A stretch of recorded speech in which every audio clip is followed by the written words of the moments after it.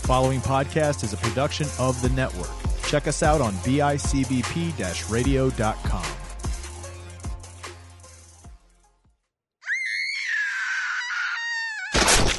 Damn, that's scary.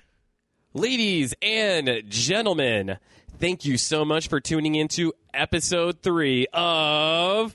Damn, that's scary. Ooh, man, that was really good. Yeah. That's just going to get better by the week.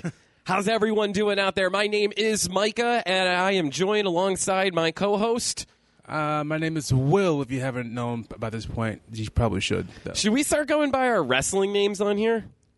I mean, we did Caesar and Frankie Feathers? we did get a complaint that we didn't have any cool nicknames, so we probably should. did. I know, man. Like, first off, like I don't want to give myself a cool nickname. I feel like that's kind of Douchey? It's so douchey. Yeah. It's like every radio host. Right. Yeah, I hate that so much. So I don't know. How about our fans give us nicknames? Yeah. Oh, seriously, guys, give us an email. Email us, shoot us a message or whatever, and give us nicknames. And you know what? Shit, we probably won't use them. No, but we might. You never know. Ooh, how about this? How about what? How about Wheels and Leg Man? Wheels in the. I like that a lot. Real quick, man. Quick American Dad reference.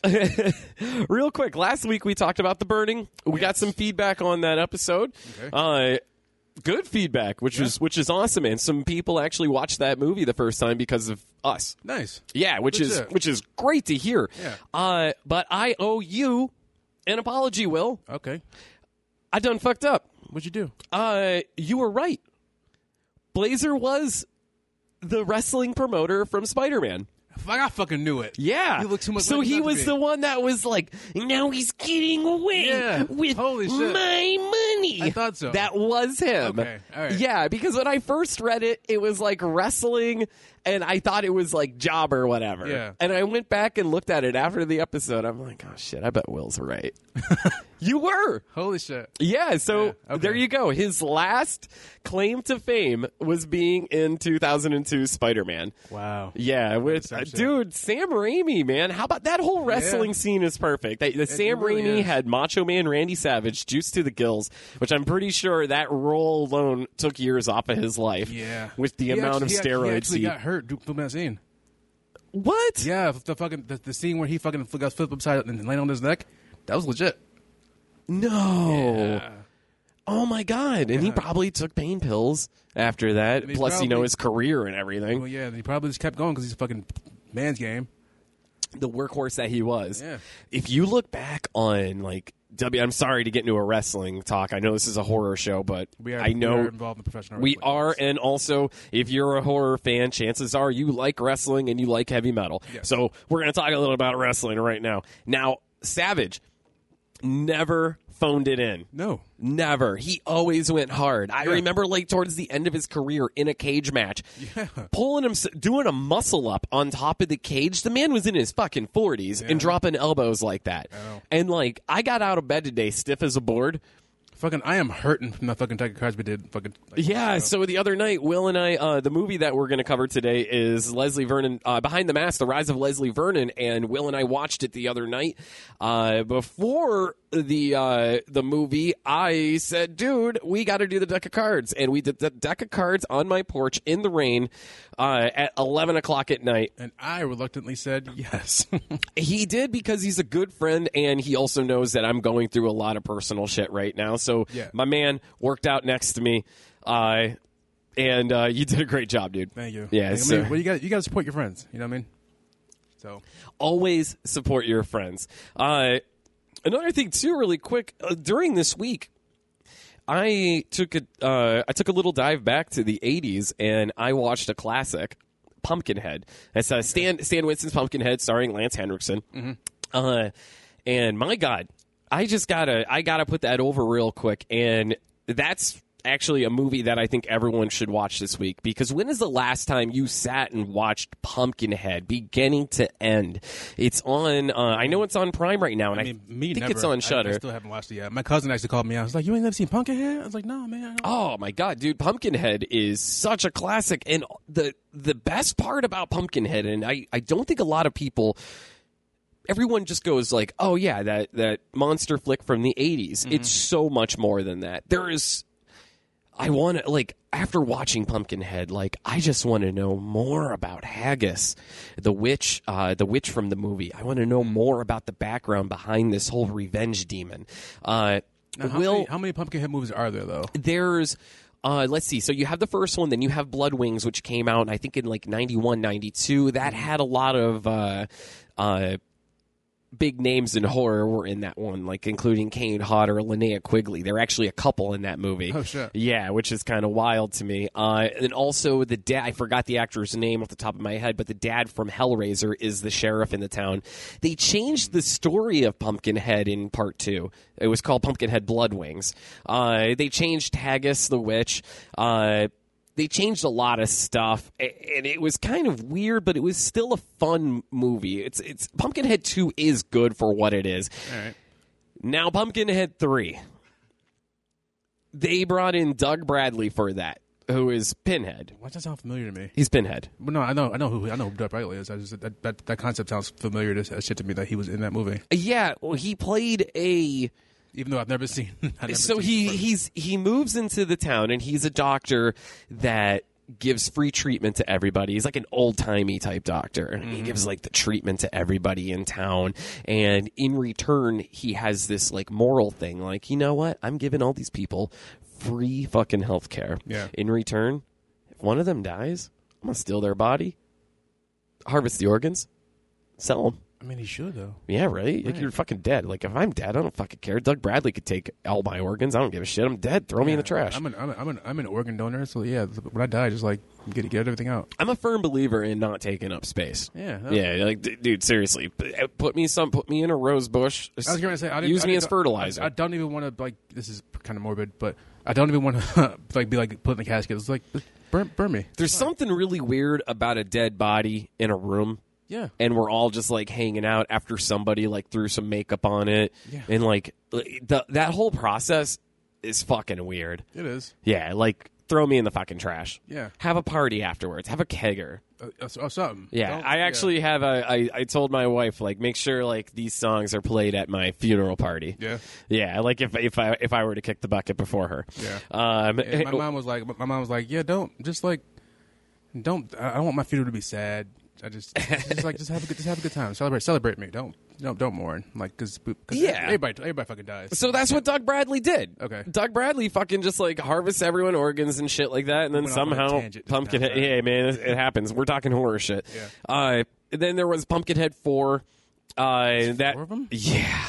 Oh my god, that fourth one is. It's rough because they brought Lance Henriksen back for 3 and 4 as like a ghost. Oh. Yeah, and like, but he's so like worldly and wise. When in the first Pumpkinhead, he's just like a country bumpkin living by himself with his son, and he's seeking vengeance because these city kids ran over his kid with dirt bikes, killed him. He finds Haggis, digs up Pumpkinhead. Just everything about Pumpkinhead is absolutely phenomenal. Now, this is the one point that I'm trying to make about Pumpkinhead, is that if you look back on movies from the 1980s, they're clearly dated because of there may be a scene with like the technology of the time, obviously the camera work, obviously the acting. There's something about Pumpkinhead that is timeless. Okay. The movie doesn't, like, obviously it's modern time for when it came out. Yeah. But the movie is not aged. There's no goofy synth soundtrack. It's a very horrifying soundtrack. There's a phenomenal like cicada locust sound when Pumpkinhead shows up. The lighting is incredible. How it's shot is incredible. Yeah. But there's seriously nothing that dates Pumpkinhead other than the fact that there is like bad acting in it. Okay. Like there's that bad 80s acting. That's 80s horror acting overall, though. Yeah, exactly. Except for Lance Henriksen is absolutely phenomenal in it. Everything There's actually one scene in the movie. read the script and he wasn't sold on it until he got to a part where, and everybody knows this part. It's after he leaves Haggis's shack and he takes his dead son, and his son pops up and stares at him and goes, "What'd you do, Daddy?" Oh. And Lance Henriksen freaks out and looks back and his kid's still dead. Wow. It was just like something that happened in his head. Mm-hmm. He read that scene, stopped reading the script, and said, "I'm in." Wow. Yeah. Shit. Yeah. Okay. There's also a part where Lance Henriksen is like, "This is all I have." His name's Ed Harley. Ed Harley is visiting Haggis because he needs this revenge demon. He's like, "This is all I have." And he's dropping these coins out. These coins were actually Lance Henriksen's. He collects like antique coins and stuff. So he has like some really big like bullion like pirate shit that he like dropped on this tray, and it was really cool. It's just cool, like little things like that in low budget horror movies. I absolutely love. Yeah. So everyone, when is the last time you sat and watched Pumpkinhead beginning to end? Because go back and do it. The kills are phenomenal. The sound is phenomenal. The creature itself is amazing. Yeah, I've seen the creature's is terrifying. The story is so good, and the fact that this movie is all based on a poem. Wait, what? It's based on a poem. Yeah. Yeah. Let me look that up actually. Let's see. Pumpkinhead poem. It's by Ed Justin. Let's see. Keep away from Pumpkinhead unless you're tired of living. His enemies are mostly dead. He's mean and unforgiving. Laugh at him and you're undone, but in some dreadful fashion, vengeance he considers fun. And plan it with a passion. Time will not erase or blot a plot that he has brewing. It's when you think that he's forgot, he'll conjure your undoing. Bolted doors and windows barred, guard dogs prowling in the yard, won't protect you in your bed. Nothing will from Pumpkinhead. Shit, goddamn. Yeah. And I also imagine like Vincent Price reading that. Ooh. Yeah. So every Halloween I turn on, obviously before Spotify, I would go on YouTube and I would just play Vincent Price reading short stories, reading the Raven and stuff like that. But if you go on Spotify, there's actually Vincent Price playlists. No way. Where it's him reading macabre short stories. Yeah. And it's sex for your ears. Right. It is seriously sex for your ears. Okay. I would turn that soundtrack on and fuck. Also, guys, I hope everybody tuned into Shudder to watch Joe Bob Briggs' Slumber Party, which was awesome. It was absolutely awesome. I know we all know and love Joe Bob Briggs, and now Darcy the Mail Girl, who is doing a great job. And real quick, she's fine. She is. She absolutely is. And my heart goes out to her because of she was bullied a lot over the past year. Really? Why? Yeah, she left Twitter. She eventually came back. Well, people are dicks, man. Yeah, people are. This is seriously fat fucking pieces of shit that are like, "Oh, I don't like her because she's fake. Women aren't supposed to look like that." Yeah. Like, you fucking incel piece of shit. Yeah. Like, Darcy is a kind, sweet soul. Mm-hmm. And she's the reason why Joe Bob Briggs came back to TV. It's been 17 fucking years. 17 fucking years since Joe Bob had a show since TNT Monster Vision. Wow. That was when Monster Vision was canceled the same time Monday Nitro was canceled because of that AOL Time Warner merger where they said, we're going to do fucking Canadian fucking eat pudding fucking eat pudding. These weird independent Canadian fucking eat pudding and fucking wrangle horses and fall in love with your fucking estranged aunt movies. Are you talking about rodeo? I don't know what I'm talking about. I mean, all I know is that TNT done fucked up with that merger when they got rid of Nitro and they got rid of TNT Monster Vision. Okay. I know things are taking a turn now. I'm just so happy that Joe Bob isn't on cable or TV or anything like that. He's on Shudder and he could say whatever the fuck he wanted to do. Say whatever he wants to say. And the new the way they're doing it is phenomenal. Because back in Monster Vision, it was Joe Bob would talk for like a minute in between commercial breaks. Now it's Joe Bob could fucking ramble for 10, 15 minutes in between. They cut the movie up into breaks. Yeah. And it just goes back to Joe Bob chilling in his trailer, and he explains the scene, he's essentially talks about like doing what we're doing right now. honestly, yeah. Okay. And I'm not gonna lie. There's some stuff that's going to come out of my mouth that's secondhand from Joe Bob. Okay. Because Joe Bob is truth and Joe Bob knows everything. Like, Jesus Christ. He fucking hangs out with Roger Corman. All right, well, there you go. Shit. Yeah, the king of the B movies. Yeah. But, of course, we don't call them B movies. Call them exploitation films. Yes. But real quick, dude.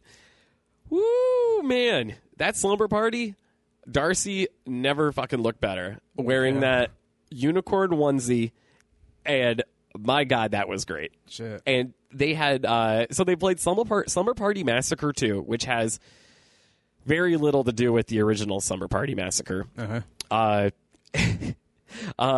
he eventually went on and played Victor Crowley, which is essentially Hatchet 4. Okay. He had Adam Green on, Felissa Rose, Kane Hodder. It was fucking great. All right.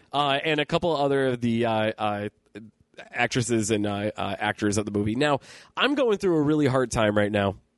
I'm not going to get too personal of it, but I actually watched this whole thing last night with my wife and I, and there's a part between Felissa Rose and Joe Bob Briggs that is just so fucking pure and so wholesome that we looked at each other and we were both actually kind of teary-eyed. Really? Yeah, it just felt so good to watch something that just like my heart was just overjoyed with the conversation between Felissa Rose and Joe Bob Briggs. Felissa Rose is Angela in the original Sleepaway Camp, who went on to do 1,000 low-budget horror flicks. Oh, yeah?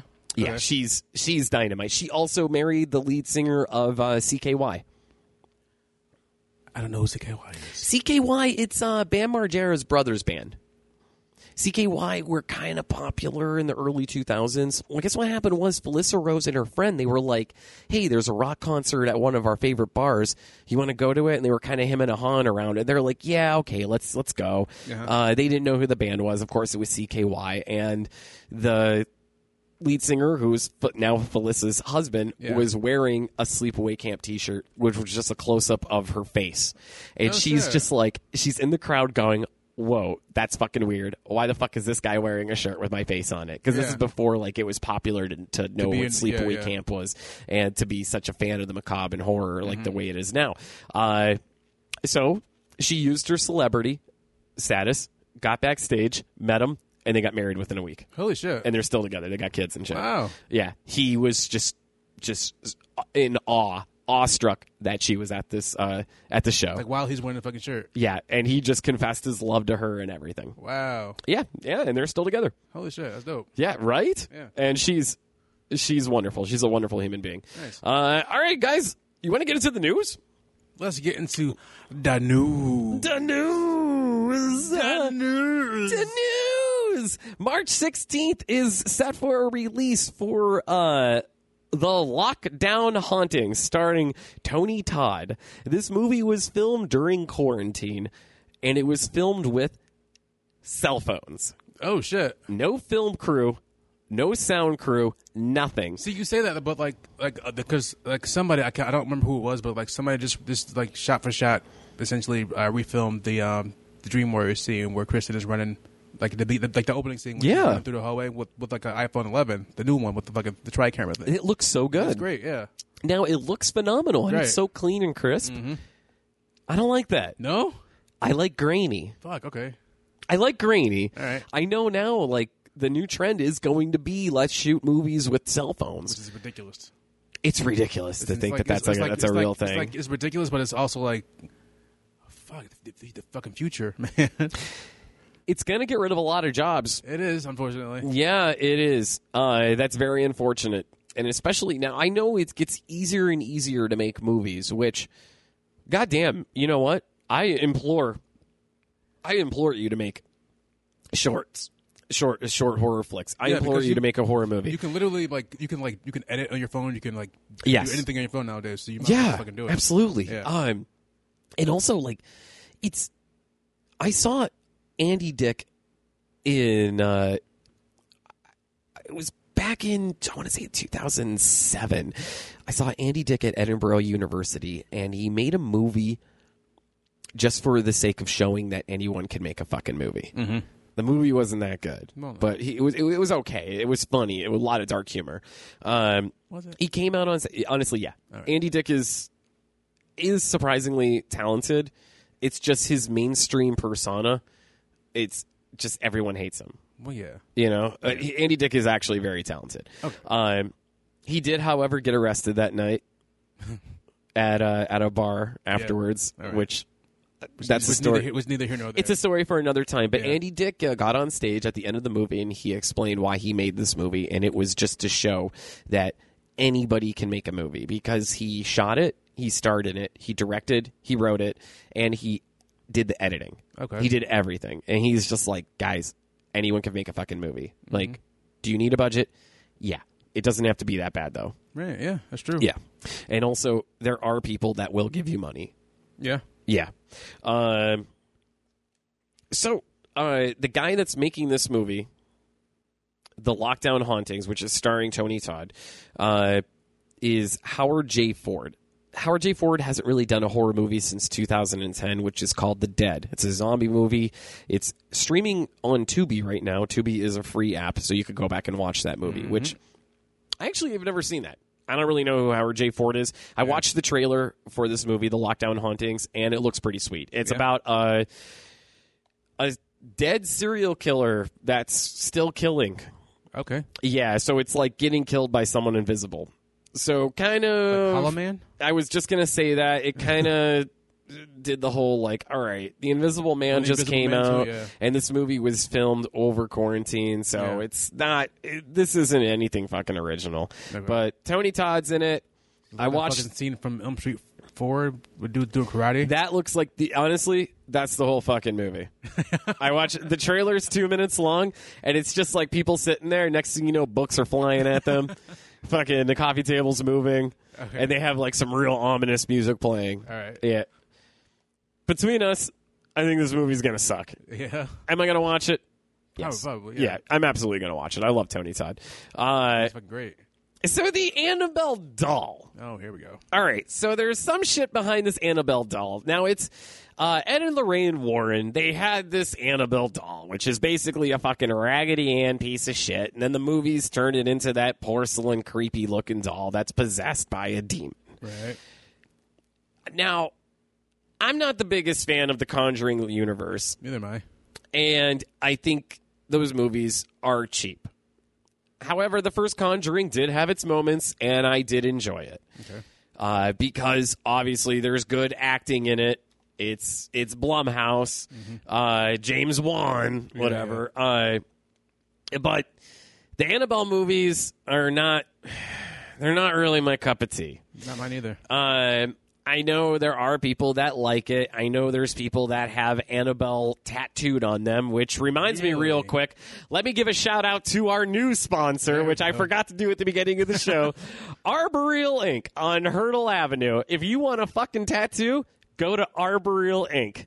They're good shit. Yeah, the folks at Alberto Inc. does like amazing fucking work. So. We're talking about Greg Sobchak and Kevin Blackwood, who's also a professional wrestler. They're both tattooing there, and a wonderful piercing artist, I think they're called. I think so. Her name's Britt, and she will pierce anything you got. They are all very fucking talented people. Very, very talented. Currently working on a Friday the 13th sleeve on my left arm, and it is coming together nicely. All right, so back to Annabelle. Now, there's a ghost, one of those ghost chaser guys, whatever, I guess bought the rights to Annabelle, but Okay. Annabelle is actually still owned by Ed and Lorraine Warren's like stepson. Okay. Or Ed's stepkid. I don't fucking know. It's one. It's someone not really actually related to them. Yeah. But so Ed and Lorraine Warren, they both died in the last 5 years. Right. They're both full of shit.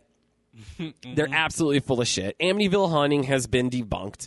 All of this shit has been all of this shit has been fucking debunked. Ed would go into a place and what Ed and Lorraine would do is they would obviously debunk a lot of shit on their own and be like in the first movie when they were just like, hey, that weird noise you hear is actually your thermostat and shit like that. And they debunk shit. But occasionally they will go, hey, there's a lot of cool shit going on at this place. There's a lot of rich history. Let's fucking play on this. Mm-hmm. So they were basically con men. So wait, Amityville isn't real? No, man, it ain't fucking real. None of that's real. That makes me really fucking sad. Right? It made me sad, too. It was all bullshit. Fuck. Yeah. It was just, Wait, so it's fucking Ron DeFeo didn't kill his fucking family?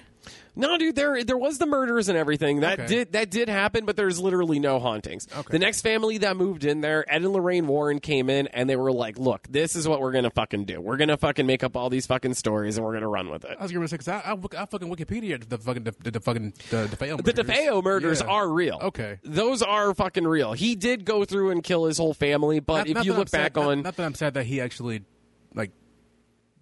Not that I'm sad that... I can't think of words. Well, not that I'm happy that he actually fucking killed his family. What I'm trying to say, I'm just like, okay. You're happy that part happened. I'm not happy. I'm not happy per se that it happened. But, dude, I had a goal this year, and that was to watch every single Amityville movie. And there's so fucking many because not one studio, way too many of them. not one studio has the rights to Amityville. So there's so many fucking Amityville movies. You have your original Amityville movie, and the sequel sprung from that, but also all these other weird, goofy Amityville possessions, Amityville Trapped in Time, Amityville The Curse, Amityville. There's Amityville movies that actually don't even take place in the house. They take place in California at this other house because something was taken. There was like a lamp, and the demon went into a lamp and then went to California and possessed this other fucking house. There's so many fucking sequels. There's an Amityville 3D. There's an Amityville Wet Panties movie. There's so much weird shit. That's where your pussy's possessed, and it just juices everywhere. It's terrible. Okay. Where the fuck was I talking about? Annabelle. All right, so there was this whole thing that the Annabelle doll disappeared, that it escaped. Oh, like in real life? Yeah. So of course, like everyone's like, oh shit, like is this just like 2020? Oh god, this is who had Annabelle for August? Yeah. Yeah. Well, that just was recently debunked. It turned out that this ghost hunter piece of shit fucking hit it. And was like trying to get some fucking. Is it that one guy from fucking Ghost Adventurer? It's like the tough one. Yeah, he's like all jacked up. Yeah. He's like, "Yo, Ghost, where the fuck are you?" That fucking clown. Yeah. So there's currently a battle over the Annabelle doll, which, dude, I think it's fighting over a doll. Fighting over a doll, right? Absolutely ridiculous.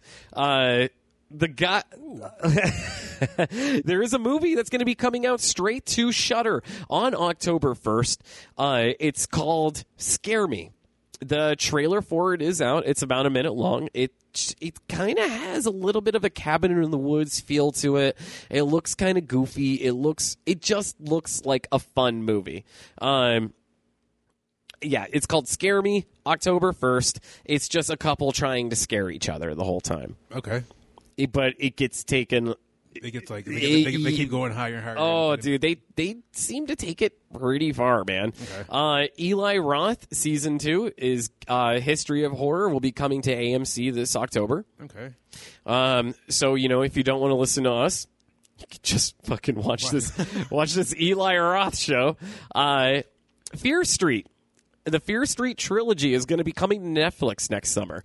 Netflix had closed deal with Disney to acquire the trilogy of connected Fear Street films with a plan to stream the films next year in an event the streaming giant is planning titled The Summer of Fear. So next summer, we're going to be getting The Summer of Fear from Netflix from Fear Street. Now, do you remember Fear Street? I do remember. I was going to say I do remember Fear Street.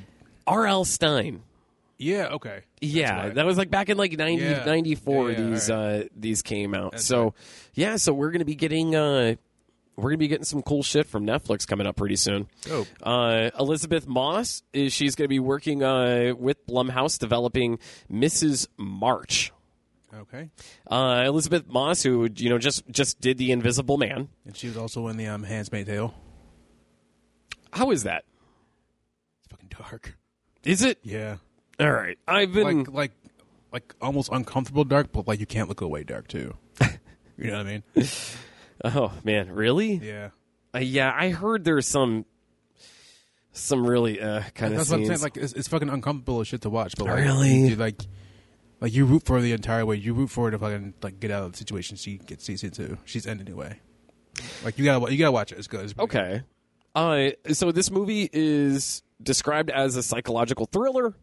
It's going to center an Upper East Side housewife who spirals into insanity when she suspects the horrible protagonist in her husband's new novel is based on her. Huh. So that's something to look forward to there. Okay. All right. And this is the one thing I really wanted to talk about now. So 8 scary movies are headed to Prime in Welcome to the Blumhouse. All right. Blumhouse, of course, Jason Blum, who is just fucking squeezing horror for all it's worth right now. Let's see. A program of 8 unsettling genre movies are being compiled for Welcome to the Blumhouse. The films are produced by Jason Blum's Blumhouse Television and Amazon Studios. Let's see. The movies will be suspenseful and chilling stories about family and love as redemptive or destructive forces. This will be the first catalog of theatrical connected genre stories from Amazon original movies on Prime Video. We're going to get 8 different movies coming up here pretty soon. Starting in October, I believe. Okay. Let's see what these movies are. We have Black Box, Evil Eye, The Lie. That's weird. Yeah, I'm only seeing 4 here, so I don't know if there's... So it's just going to be for the 4th of October? Or there's supposed to be 8 movies coming out, but I'm only seeing 4 different ones. But hey, we'll cover that more later. Yeah. Oh, shit. And I lied. It's not coming out this October. Next year? Next October. Okay. Yeah. You know how shit is now, dude. Did you see the Godzilla Museum in Japan? No, I have no idea about this. There's a Godzilla museum that opened up that you could actually zip line into Godzilla's mouth, and that's the entrance to the museum. Scott would have a fucking... He would... He absolutely would. Our friend Johnny Puma would absolutely love that. He would splooge everywhere if he did that. Yeah, but he'd have to go to Japan first to do that. Well, yeah. Could you imagine him over there? I can. I can. He'd die. He would get lost somewhere. Like, it would be like, well, the city has him now. Fucking Yakuza would get him. There's the Yakuza? Like, would they even... Really? You think the Yakuza would be that concerned about... Well, yeah, okay. Exactly. Yeah, all right. Yeah, he would do something stupid to piss off the Yakuza. All right. And not know that he did it and be like, wow, what's going on, guys? What are you guys doing? I'm sure it's common knowledge now about Halloween Kills being pushed back to next year. I know we talked about it before on our first episode. Very disappointed. But get it. But we get it. Well, I can't say words today at all. Fuck. I don't want to see Halloween Kills at home on a streaming service. Oh, no. I want to see it in the movies. Yeah. That's what I want, man. A movie like Halloween Kills, I absolutely have to see in the theaters. Yeah. Saw 2018's Halloween opening night in theaters, and I was absolutely blown away by it. Yeah. I thought it was fucking great. Okay. Yeah, and I like the whole soft reboot. Yeah. And taking out that entire like middle story, everything about 3, 4, 5, like H2O, Resurrection. Well, like two didn't even happen. Oh, 2 still doesn't. 2 didn't even happen. Okay. Yeah. So Laurie Strode and Michael Myers are not brother and sister. Okay. Which I dig. They never were, right? What's that? They never were, right? Like in the originals, they weren't. In part 2, they revealed that they're brother and sister. Yeah. Yeah, in the first one, it doesn't reveal that. Yeah. So part 2, it reveals that like, you know, Laurie was like the baby in the other room that Michael didn't kill the night he killed his other sister. Okay. When he killed, was that Jody? I think so. Okay, so the other thing that we know is that Tommy Doyle is going to be back in Halloween Kills. Tommy Doyle was the young kid that Laurie Strode, Jamie Lee Curtis, was babysitting. Yes. In the first movie. Tommy Doyle, the last time we saw him was Curse of Michael Myers, who was played by a very young Paul Rudd. Oh, shit. That's right. I wish Paul Rudd would come back to it. Come back and reprise this role, but instead we're getting Anthony Michael Hall. Anthony Michael Hall was from The Breakfast Club. Yeah. Who eventually discovered. He discovered weights. Yeah. He discovered weights and he got buff. He had that, and then he went on to be the piece of shit boyfriend in Edward Scissorhands. Oh, that's right. Yeah, that was him. It was just him jacked up and buff. Yeah. So yeah, Tommy Doyle is going to be same hair, but yeah, I get it. But if you go on the iHorror site or even Bloody Disgusting or anything like that, there's actual screenshots of what Tommy Doyle looks like now. He's very grizzled, very rough looking, and he has there's a shot of him with a baseball bat. So I am kind of curious as to what role he's going to play. If he's if Tommy Doyle is somebody that was still in Haddonfield, or he comes back to Haddonfield when all this shit happens. But a quick little brief synopsis. David Gordon Green and Danny McBride, they described Halloween Kills as it takes place the same night, picking up where the last movie ended. Events in the film bring together a lot of characters who were in the 1978 film who we didn't see last time. They gather to try once and for all to take down Michael to stop this madman. But of course we're not going to get any of that Cult of Thorn shit, so that's pretty cool. All right. Yeah, man. One last little tidbit here before we get into the movie of the day. A 3-issue Terrifier comic book is in the works that will be coming out soon. Okay. The 3 issues, it's nothing new. This is mainly for collectors and just fans of comic books and horror in general. Or if you're just a big fan of Art the Clone. All right. Because the 3-issue Terrifier comic book is actually Terrifier the movie. Okay. Turned into graphic novel form. I know Shaun of the Dead, they did that years ago. Right. Where it was the movie to a T, just in graphic novel form. Yeah. Which I saw I'm going to post it on our social media site, but I saw a little clip of the artwork, and it's like the opener of Art putting his makeup on and like getting ready. Oh, man, I'm going to go out and do some killing. Yeah. It looks really cool. So we'll definitely share that on our social media pages. Definitely. All right, man. Okay.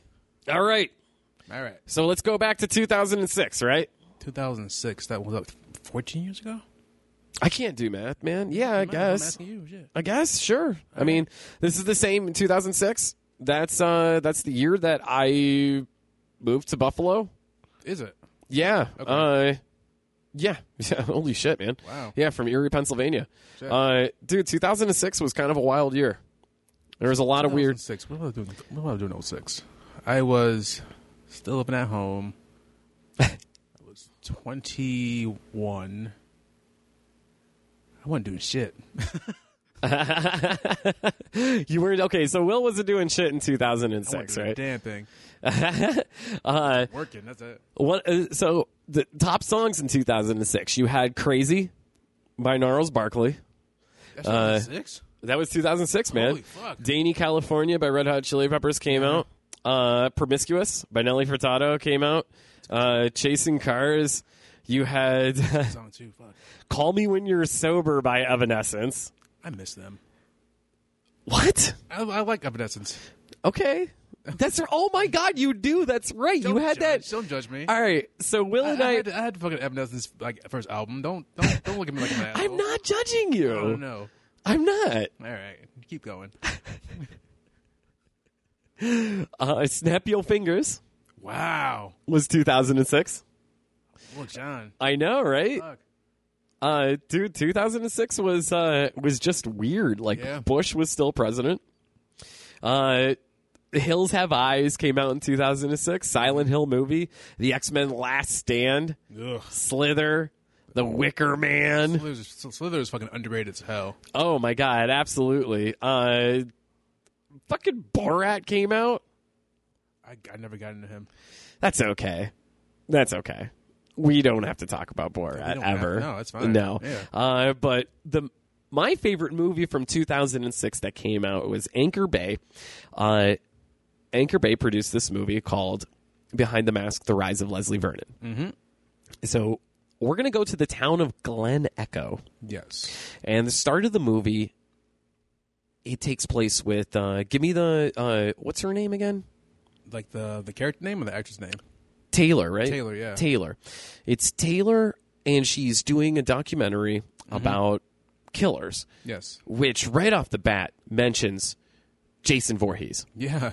It talks about the campsite where hockey mask killer Jason Voorhees. They show like a piece of the sign too. The Crystal Lake sign. Yeah.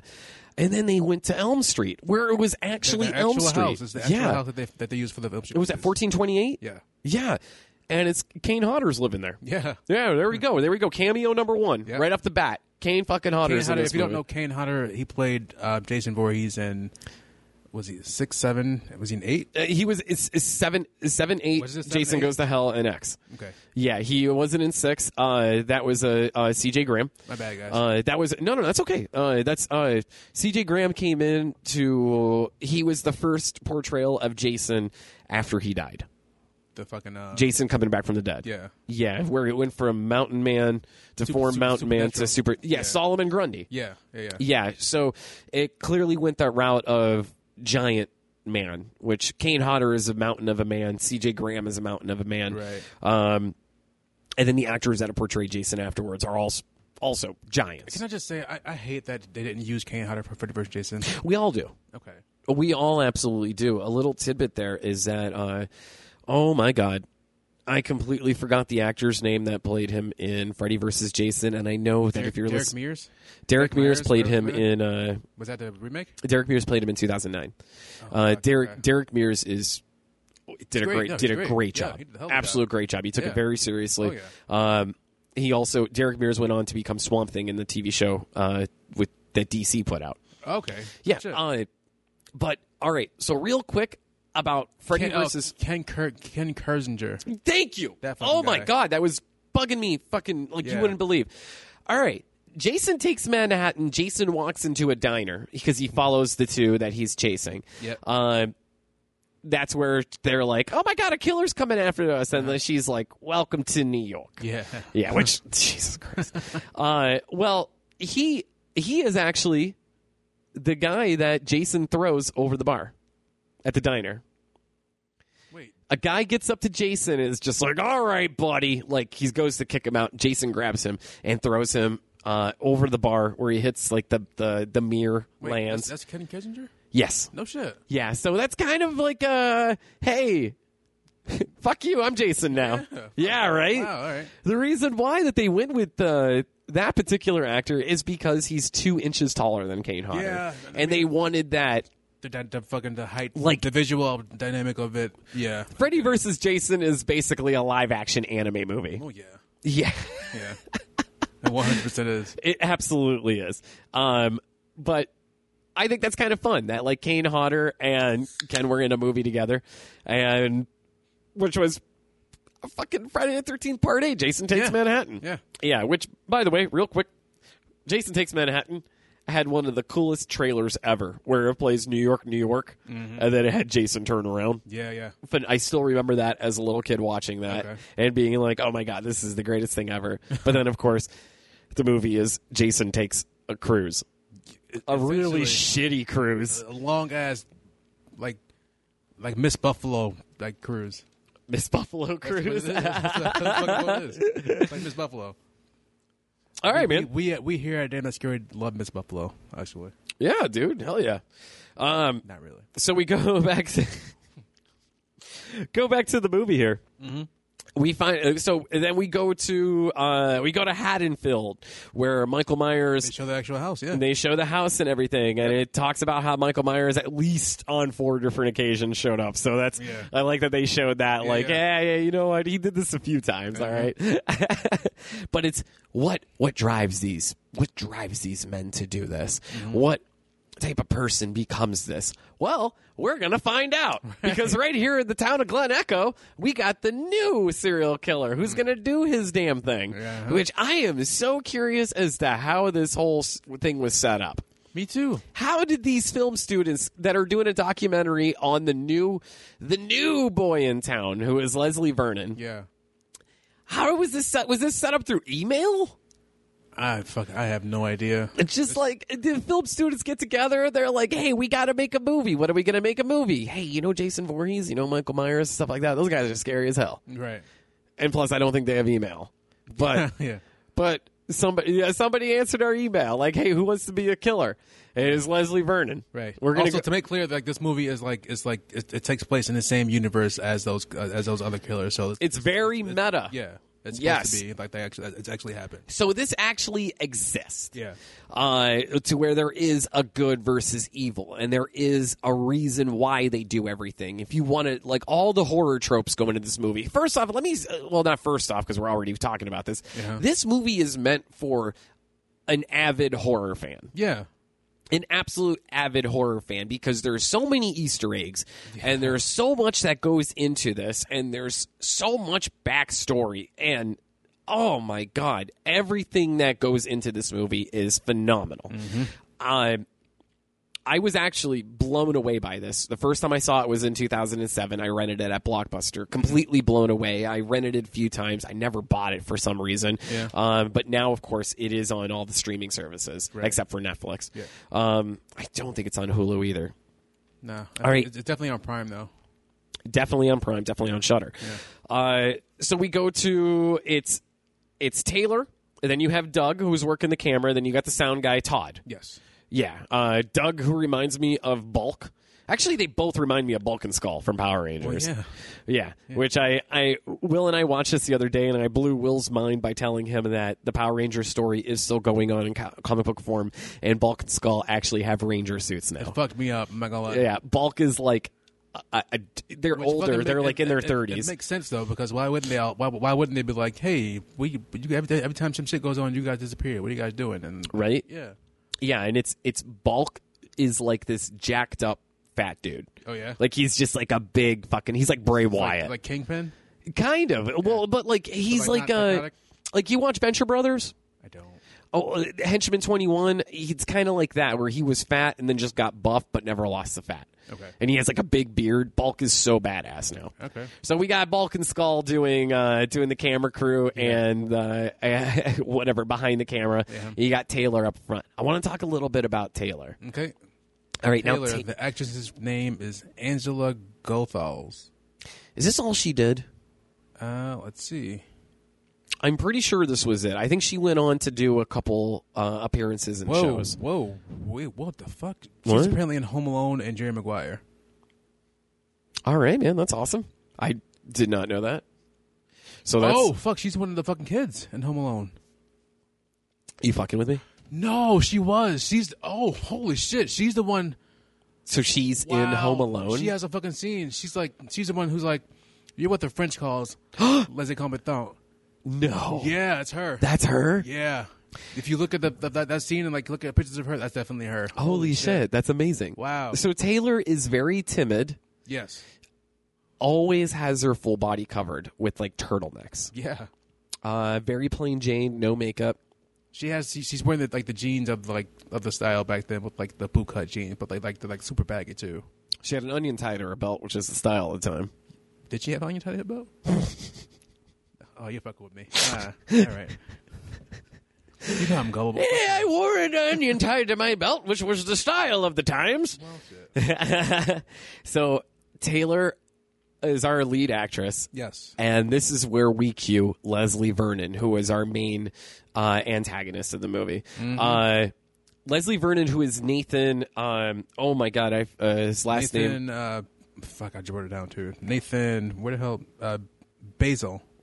Thank you. Basil. Whatever. I can't. It's hard to pronounce. This is where we cue him, where it's a great way they introduce him. They go to the house where they tell his quick origin story is that the town folks of Glen Echo came to this farmhouse, which rests on it's like a cider farm, an orchard. Will just pulled up a picture of Taylor, who's my God, who plays Linny McAllister. Yeah. That is absolutely her. Holy shit. Wow. Unreal. And she went on to go play in Jerry Maguire, I'm sure, as another kid, right? She was because that was just a couple of years. They said she was like Kathy something. I just. Nah, don't worry about that. That's fucking. All we know is show me the money, and that's it, right? It. Yeah. Cuba Gooding Jr. Cuba Gooding Jr. is like only good role ever. That's the only. He won an Oscar from it too. Yeah. Now look at him. What's he doing? Look at you. Look at you now, huh? Tom Cruise making Top Gun 2. What are you doing, Cuba? Oh, you're black. Whoa. You're ugly. It's color purple, man. Come on. I know what it is. All right. Well. All right. So we introduced Leslie Vernon. Yes. Now Nathan Bazile. Now, Nathan is a theater actor from New York City. I believe he eventually moves out west, and he still works in theater.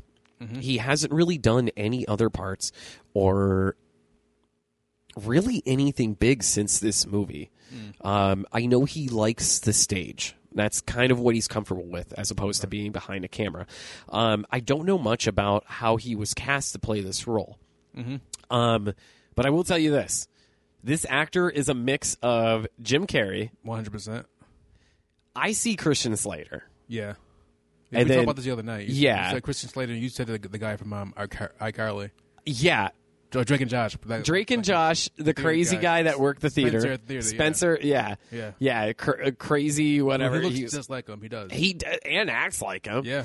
Now, you mentioned someone else. I agree with the Jim Carrey part because like I could easily see Jim Carrey in this fucking role, honestly, and especially at the time. Yeah, and I thoroughly believe that if Jim Carrey was cast in this role, the movie would have did a lot better.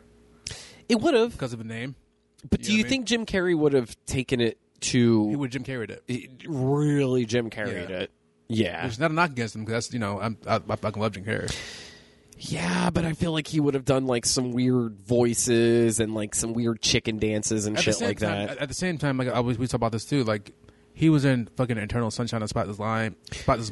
That was fucking great. 21 is amazing. 21, yeah, 21 is really fucking good. It's really good.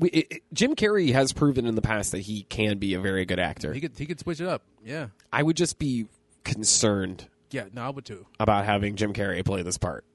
Yeah, and that's why I like who they went with. Yeah. So yeah, like Jim Carrey, and he also has like a hint of Ryder Strong, who plays Sean Hunter in Boy Meets World.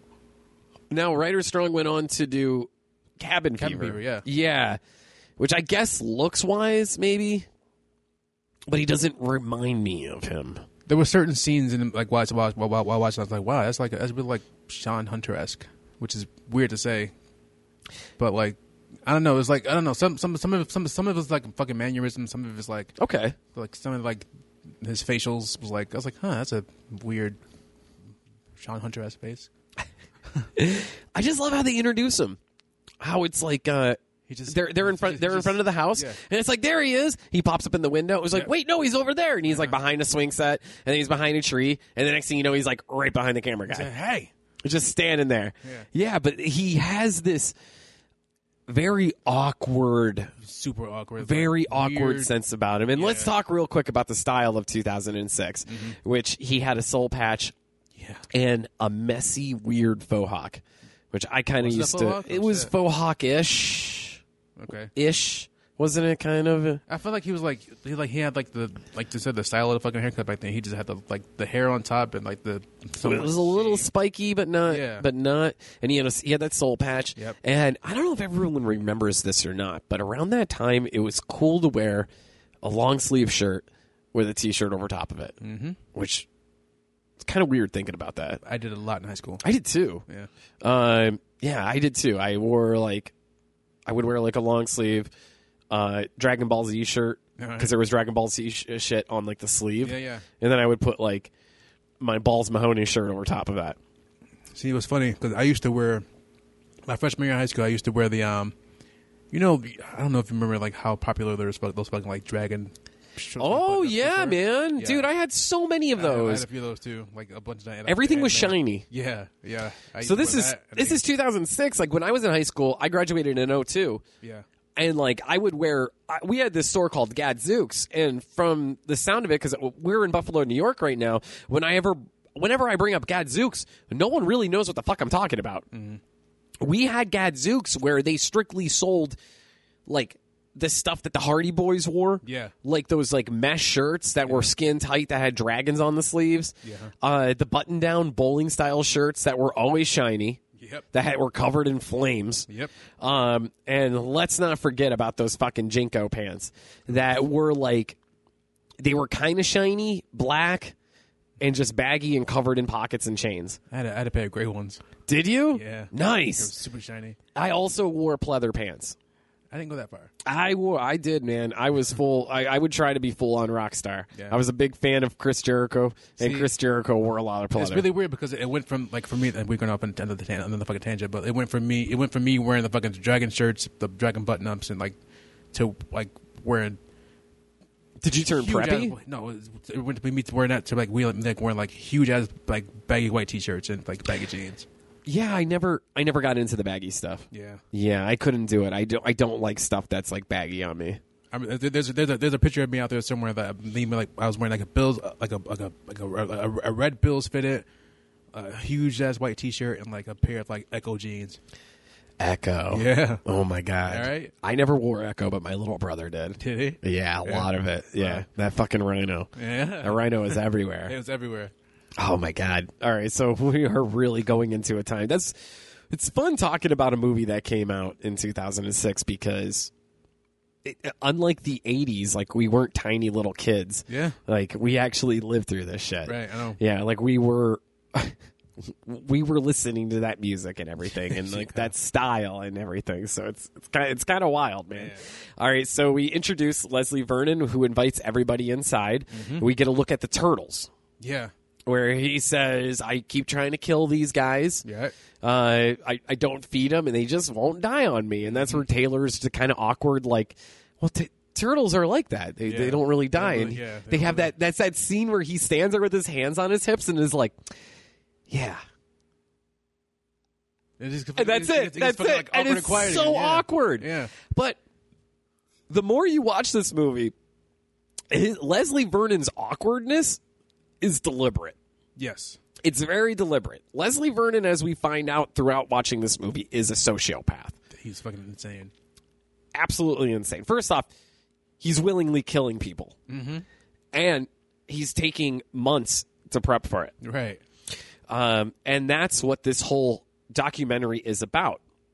It's about him prepping, why himself, Jason, and all these other people do what they do, how they do it.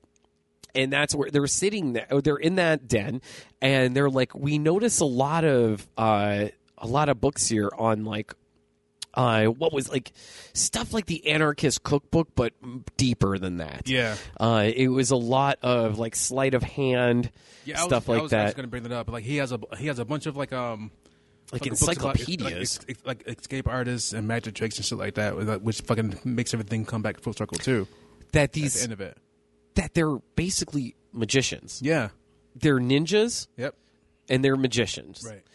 And that's where that really cool part where he was like, "You guys want to see a trick?" Yeah. Like, give me a deck of cards, Todd. You got a deck of cards on you? And he's like, "Why the fuck would I have a deck of cards on me?" He's like, check your pocket. Check your front pocket, and then you just hear,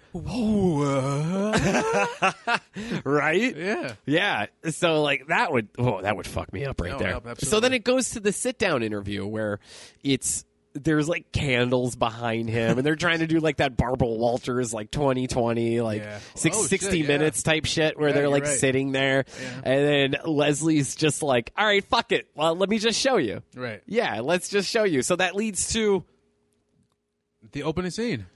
Because we didn't talk about the opening scene yet. Oh my God, that's right. Yeah. During the opening credits. Yes. Yeah. The opening credits was it starts at a diner. It looks like it's outside of a diner. It's very like 1980s feel. Yeah. She puts a brick at the door. She's taking the trash out. She puts the bricks at the back room door. So she can now who is this actress again? This is her name is the character name is Kelly. Kelly, and her actual name is Kate Lang Johnson.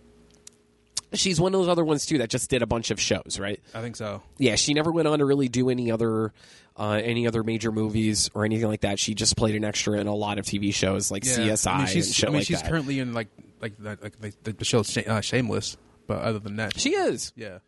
No kidding. Yeah. Good for her. Yeah. Good. I like hearing that when people that just get these parts in horror, that kind of seems like that's all they really do. Then eventually somebody like Adam Green comes by and will cast you because you were in a horror movie and have you as something completely different. Right. Like what he did for somebody like along the lines of Robert Englund, Felissa Rose, Kane Hodder, and shit like that. And Tony Todd. But like,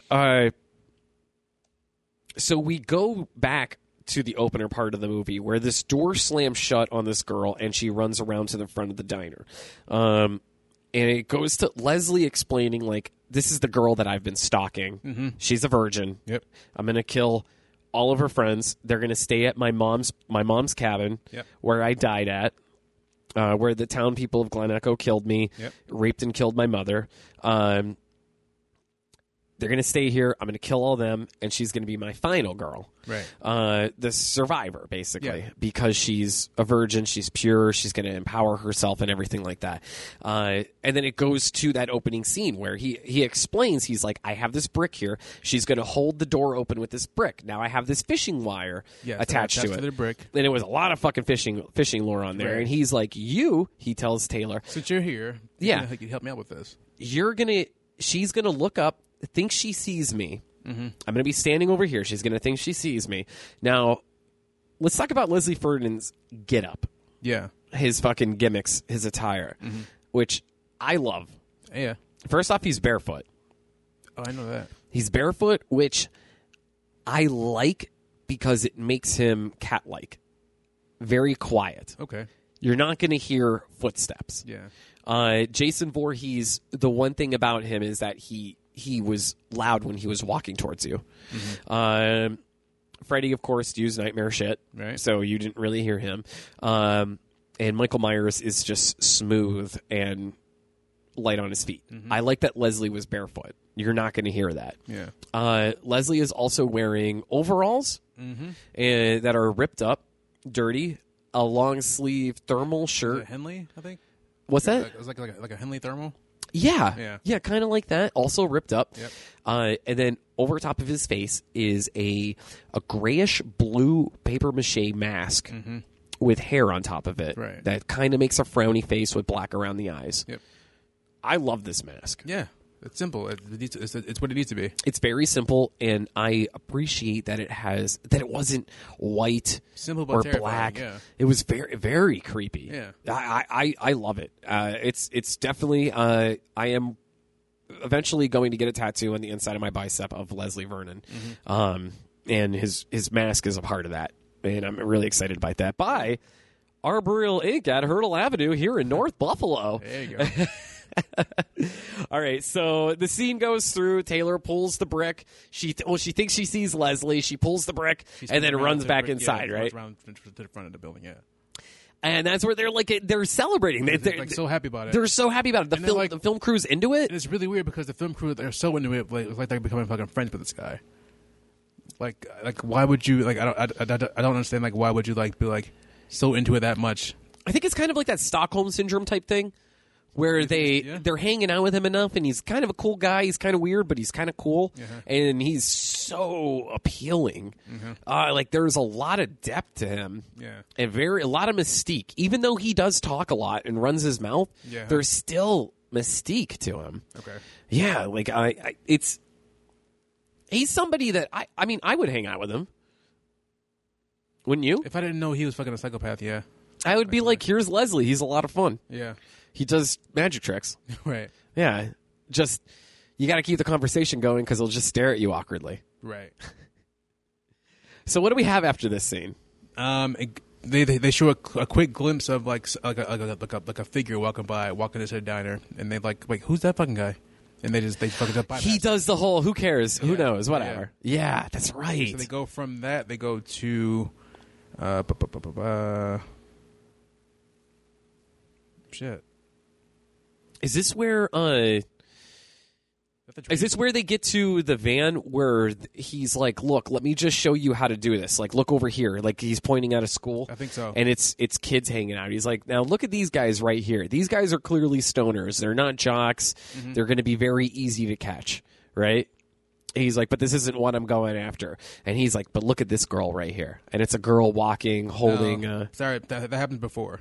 It's happened before? That happened before. Oh, are we mixing it up? Yeah, we skipped the hell. Oh shit! In the background of this scene, while Leslie is just like pointing out kids, and he's like, he knows everything by just looking at them. He's like, these guys are going to be easy to catch, too easy to catch. Okay. These guys are jocks. They're going to put up a real big fight. They're fast. A little too much out of my league. And he goes, oh, look at her. Yeah. There's a girl walking by in a skirt. Which she got bangs on. She's holding books. In the background is the fucking the Elm Street Jumbo girls.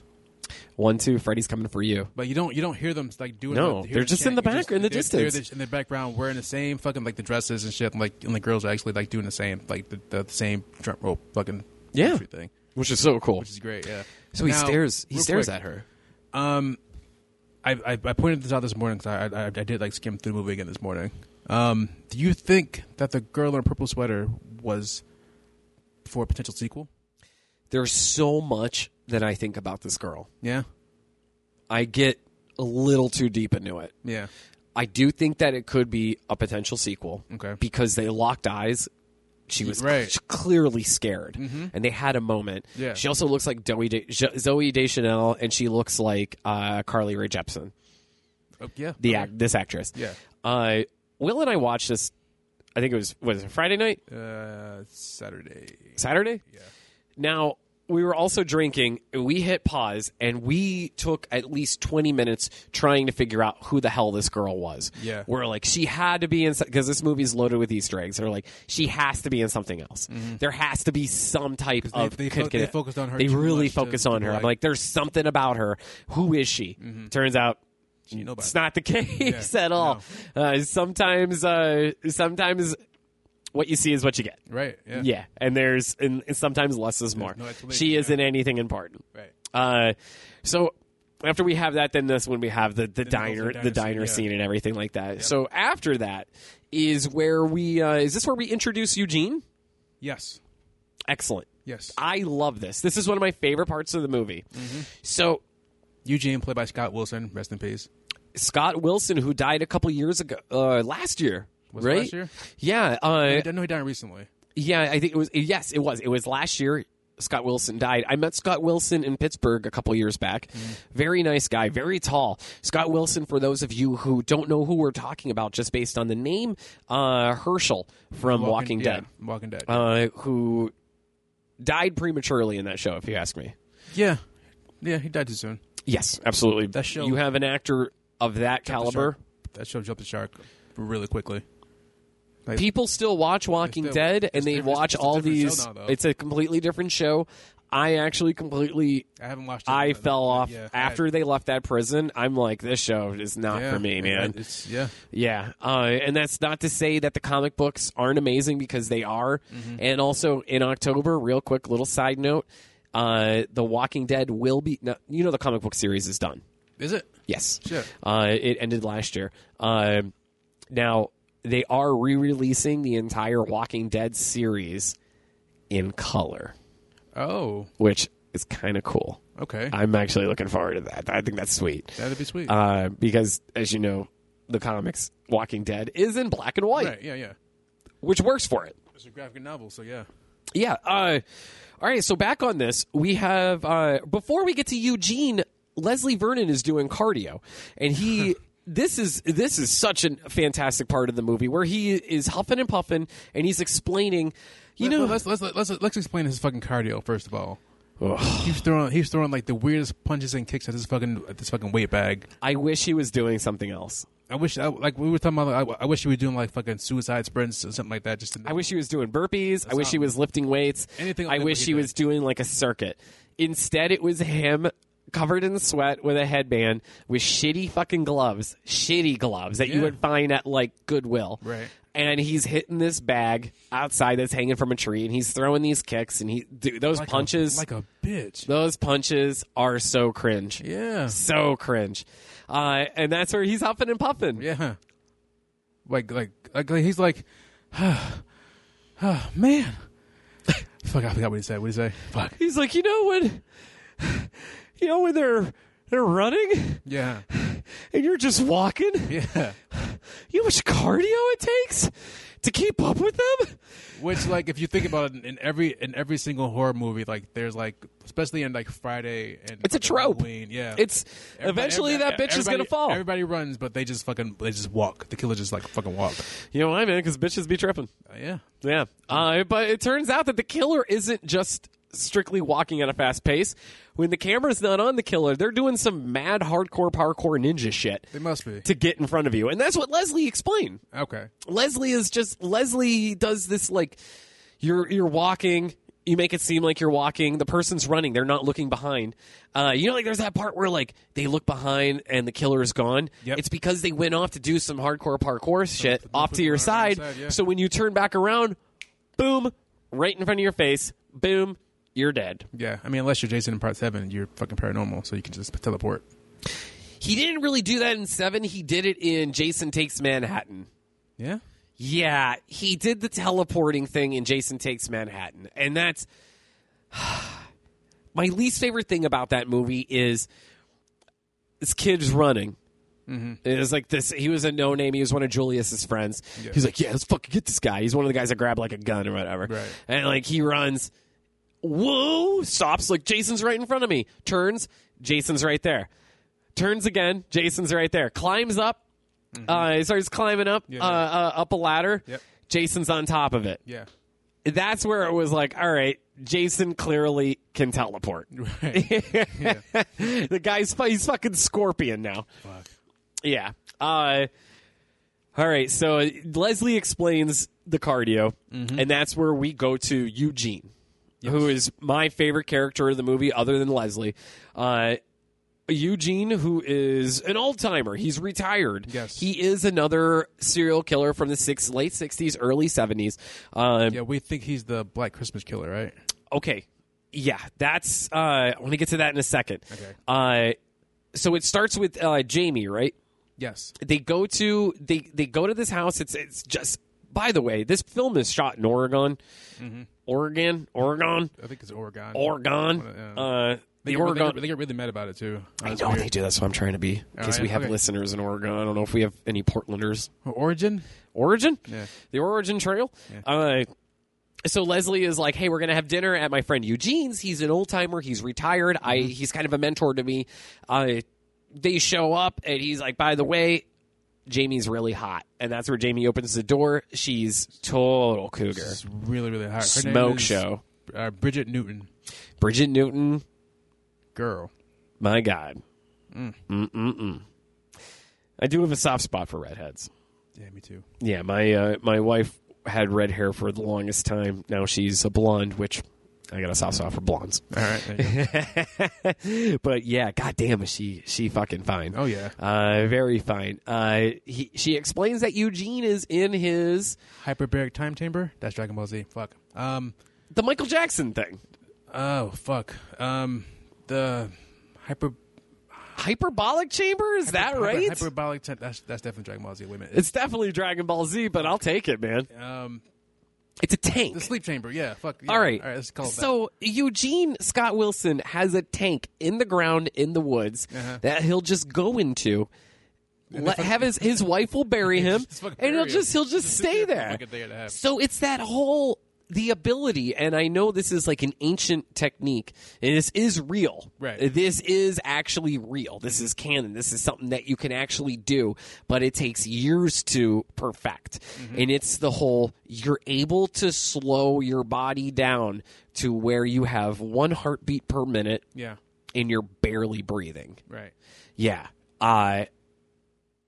That's like the whole playing dead thing that the killers do. You have the scene where, you know, Freddy gets fucking lobbed with something. Michael Myers gets hit with a shotgun. Jason fucking gets electrocuted by some chick with brain powers. And they lay there and they're not breathing. And it's like, oh yeah, he's dead. You poke him with the gun, and the next thing you know, they grab. Let's go check on him. Yeah. Let's go check on him. Shit. Let's go check on this guy who's been trying to kill him. Or shit. I know we just killed him, but we got to move him. Yeah.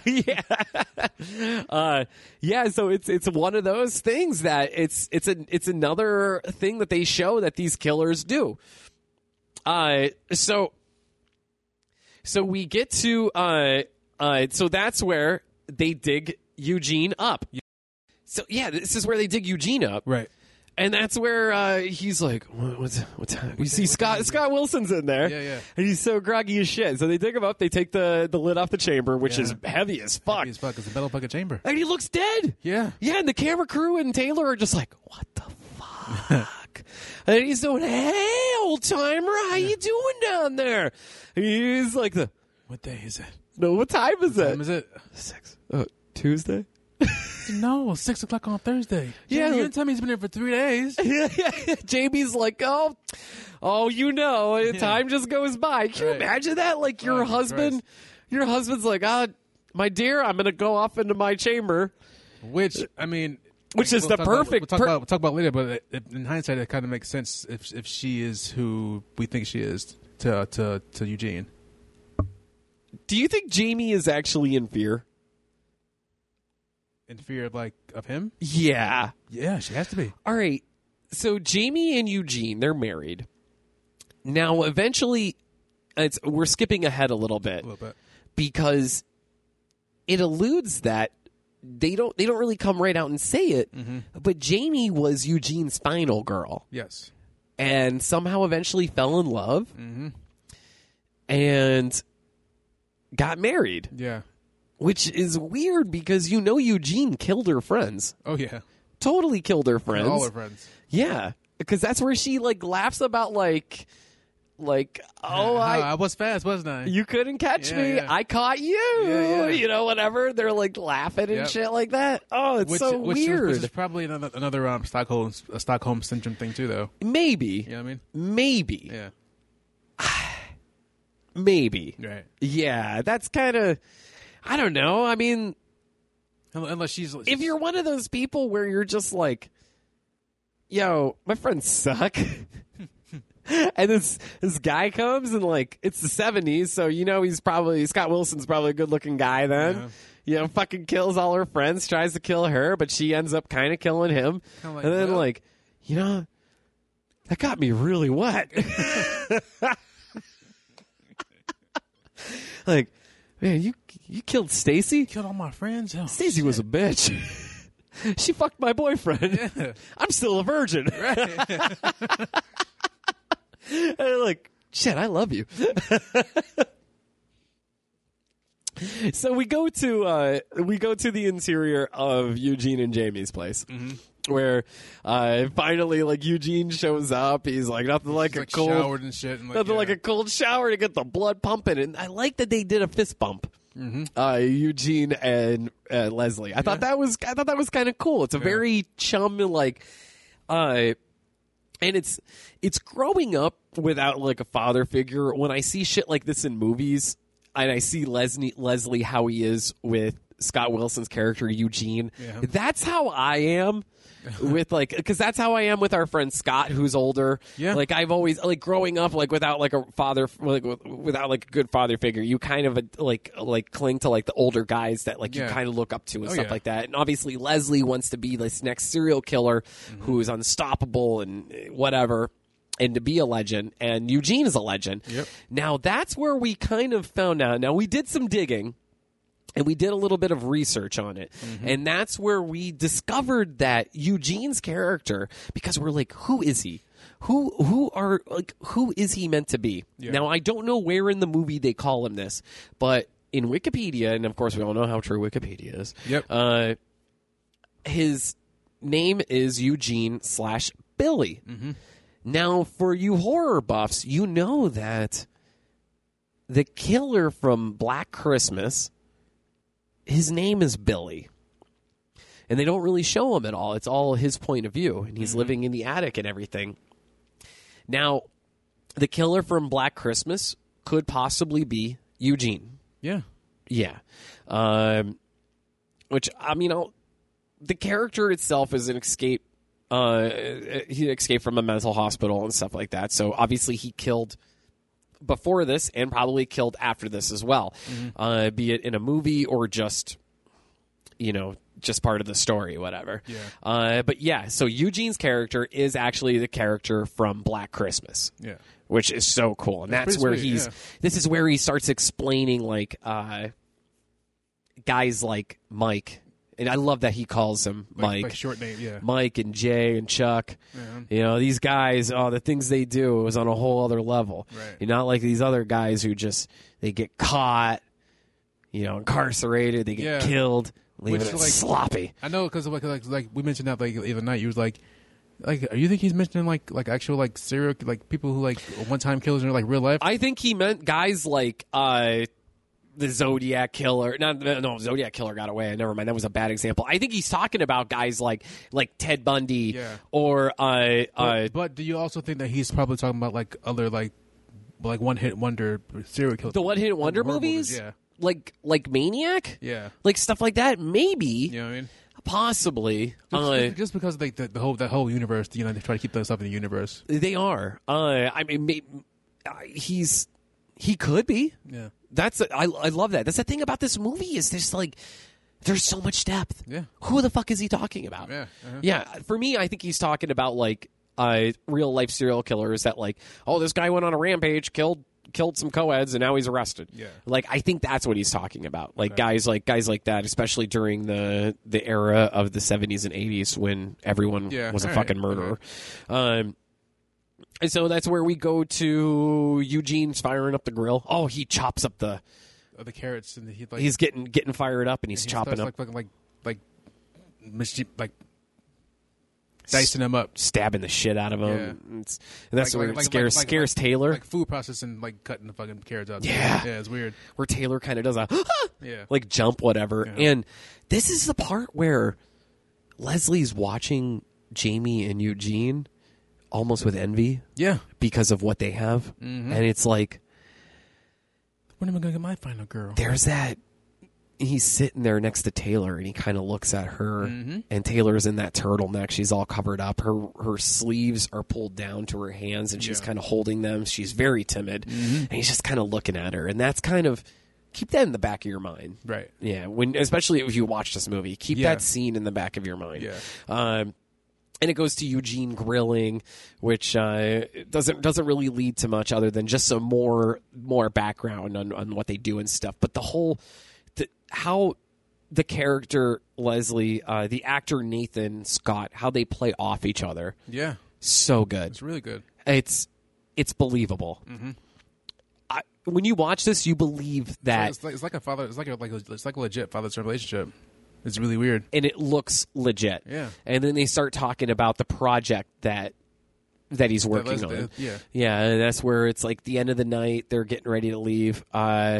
And Eugene does the whole like, what does she do or whatever. He's like, well, she goes to the library. I'm thinking about maybe killing one of her friends. And he's like, no. He's like, no, definitely not a friend. It'll get too much heat. Yeah. And like, maybe, does she know a janitor? And he's like, well, she knows a librarian. Yeah. And that's where the librarian used to stay late once in a while. Yeah. Yeah. So that's where we go to the library scene. Yep. Now this is where, they're in the van, in Taylor's van. They get to the library, and Leslie explains that he has this article that he's cutting out of a newspaper. Yep. And he's like, "This is the story of the guy that raped and killed my mother." And then Taylor's looking at it, and she's like, "Oh my God, is he related? Is he related to Kelly? Well, it's her uncle. Oh my God, it looks just like her." Oh, well, it should. Yeah. It's computer generated. CGI, yeah. Yeah, it's CGI. I just CGI'd her face, made it look like a man. Yep. And he's like, a lot of the stuff we do is, in fact, CGI. Yeah. I love that. That's where he's like, I'm going to drop. He explains it all. He's like, look, I'm going to slide this close by her. She's going to get it. She's going to look for the microfiche. Microfiche. And that's where he replaces the original microfiche with this other microfiche. And that's where we have Zelda Rubinstein. My God, another fucking cameo in this movie. This is the last thing I've actually seen Zelda in. Really? Yeah. Sure. So he She's this sweet little old lady that runs the library, and that's I love how this cuts. This cuts from the found. Now I know another episode I said I hate movies that are a mix of found footage and real footage, but this movie is the exception because it's the point of view of the documentary, and then it switches into an 80s slasher on a dime. Yeah. So good. Now, do you consider this one found footage though? Because it's not really. It's like documentary. No, I consider it a mockumentary slasher. Okay. Yeah. There's so many subgenres in horror. You could call anything anything really nowadays. I know there's some people that probably do consider this movie found footage. Yeah, okay. I don't. Right. Yeah. Do you consider it? No. Yeah. Exactly. It was more so just documentary to me. Documentary, and then like once it switched to like you said last year is like it became a slasher. Yeah. It changes. They have the ominous music, and Zelda is explaining the story of the boy Leslie Vernon that got killed. About the townsfolk came and killed him, and she's like, "Oh my God!" So. This would, and she discovers like she's related to him somehow. Like my uncle was the one that raped and killed his mother, so that would make the boy my. And she's she like, cuts her off, she's like, "Don't you pay no never mind to that story, child. It is just a story." I don't do a good Zelda. What am I? Is that how she sounds? No, it's just a story now. Don't you worry about that one bit. Why are you doing the Stitch voice? What's going on? What am I doing? Just me. Hello means family, and family means fuck you. Leslie pops up, kills the fucking kills the librarian, just like Eugene said he should do. Yep. So kills her. Next thing you know, cue man's fucking game. Robert Englund. Fucking Robert Englund. Robert Englund, who plays a Loomis type character in this. Doc Halloran. Doc Halloran. Yeah. Now let's talk a little bit about Doc Halloran. Let's speak on it. All right. First off, I'm going to go into a background of the name Doc Halloran, all right? Mm-hmm. Now, Doc isn't short for doctor. That's actually his name, last name, Halloran. Who do we know that's Dick Halloran? Their brother from The Shining. Yes. Yeah. Scatman Carruthers. Yes. His character. His name is Dick Halloran in the movie. Mm-hmm. He's the groundskeeper, the chef, the cook. Yeah. But yeah. What does he call Danny? Doc. Yes. Yeah. Doc Halloran is Robert Englund's name in this movie, who actually plays the Ahab. Yes. Everything I hate I just did right now, where I grabbed the microphone and started moving it. So I apologize for that sound that everyone had to hear. He plays Doc Halloran, who actually turned out to be Leslie Vernon's old psychiatrist in Reno. Yeah. And this is where, so he shoots Leslie. Mm-hmm. He's like, it ends tonight, Leslie. Shoots Leslie. Leslie gets away. Yeah. And then Leslie is celebrating about how he's so excited about having an Ahab. So excited. He has an Ahab, which is like Captain Ahab, which is everything right compared to everything he is wrong. Mm-hmm. And he has one, and they take the footage to Eugene and Jamie's place, and they're celebrating that he has an Ahab and how huge this is and how much this means to him and everything. I love that Eugene knew who Doc Halloran was. He goes, fucking Doc Halloran. Like, there's history there. Yeah. Like, somehow Eugene might have been a patient of Doc's at one point. Shit. Because he shook his head. He's like, fucking Doc Halloran. I didn't catch that. You didn't catch that? No, I missed that. Yeah, he knew who he was. Shit. Yeah. Okay. Now that's where they celebrate and everything, and that's where we have the part where Jamie mentions about how, like, you couldn't catch me. I was pretty fast. Yeah. And that's how you kind of learn that, oh my God, that's a final girl. Yeah. Yeah, that's who Eugene's married to, which fucking goals. This is great. Yeah, that's great. It's a nice reveal. Absolutely, man. Yeah. You find love in the strangest places. Some people could say they found their significant other on Tinder. Yeah. Eugene could say that he killed all of her friends. And tried to kill her, and she knew. She just fell in love. Dude, man, when you fucking know, you know. When you know, you know. You know, man. Yeah. That's dude, love is blind, man. It'll swallow your pride. I don't know the rest of the words of the song. Sorry. All right, man. So this is where Taylor Taylor goes rogue.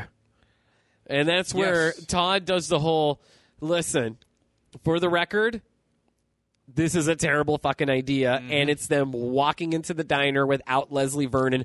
Leslie Vernon firmly said, do not talk to Kelly. This means everything to me. So what does she do? She goes into the diner. Fucking talk to her.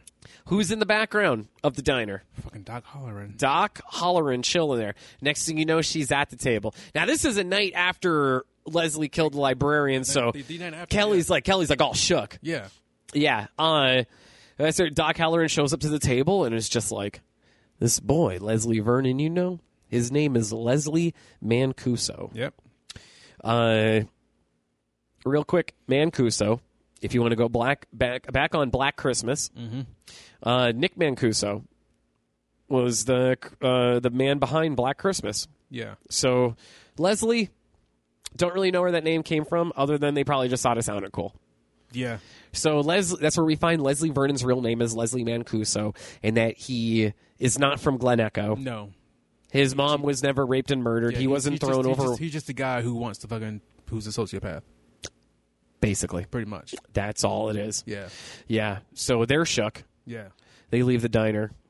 And that's where... As soon as they go outside, he's at the van like, what did he say? He said, so do you guys want to pretend that we just had the conversation that we're going to have? And then that's where he fucking grabs her, yokes her up. Oh, he turns it on quick. Yeah, real quick. Yeah. He's doing the whole, like, I told you not to fucking talk to her. She was off limits, whatever. And that's where he's like, I've shown you pearls. Yeah. I've shown you stuff no one has seen before. And that's when Taylor gets a fucking confrontation. Well, that's weird because he's like, "Where's the trust? Yeah. Where's the? I love that. Where that Jim Carrey. Yeah. Where's the trust? Yeah. And then where's the trust? Yeah, Mancuso, huh? And that's where he yokes her up, grabbed her by the throat, pushed her against the van, yeah. and it's just like, get in the van. Like it switched. Yeah. Where you're just like, all right, this guy's fucking dangerous. He will kill you. Yeah. Yeah. And that's where you get in the van and he explains everything. Yep. He's like, look, Doc Halloran is a guy that treated me back in Reno. Right. No, I'm not from Glen Echo. No, this isn't my origin. Whatever. And that's where he did the whole he explained that he set Doc Halloran up. Yep. That he has a restraining order against him. Yeah, so that's why he can't get close, because he'll get arrested. Yeah, but Doc knows what's going on. Yeah. He knows that he's targeting this girl at the diner. He did it again. Shut up. But that's where they're kind of like, okay, they're all on board again, right?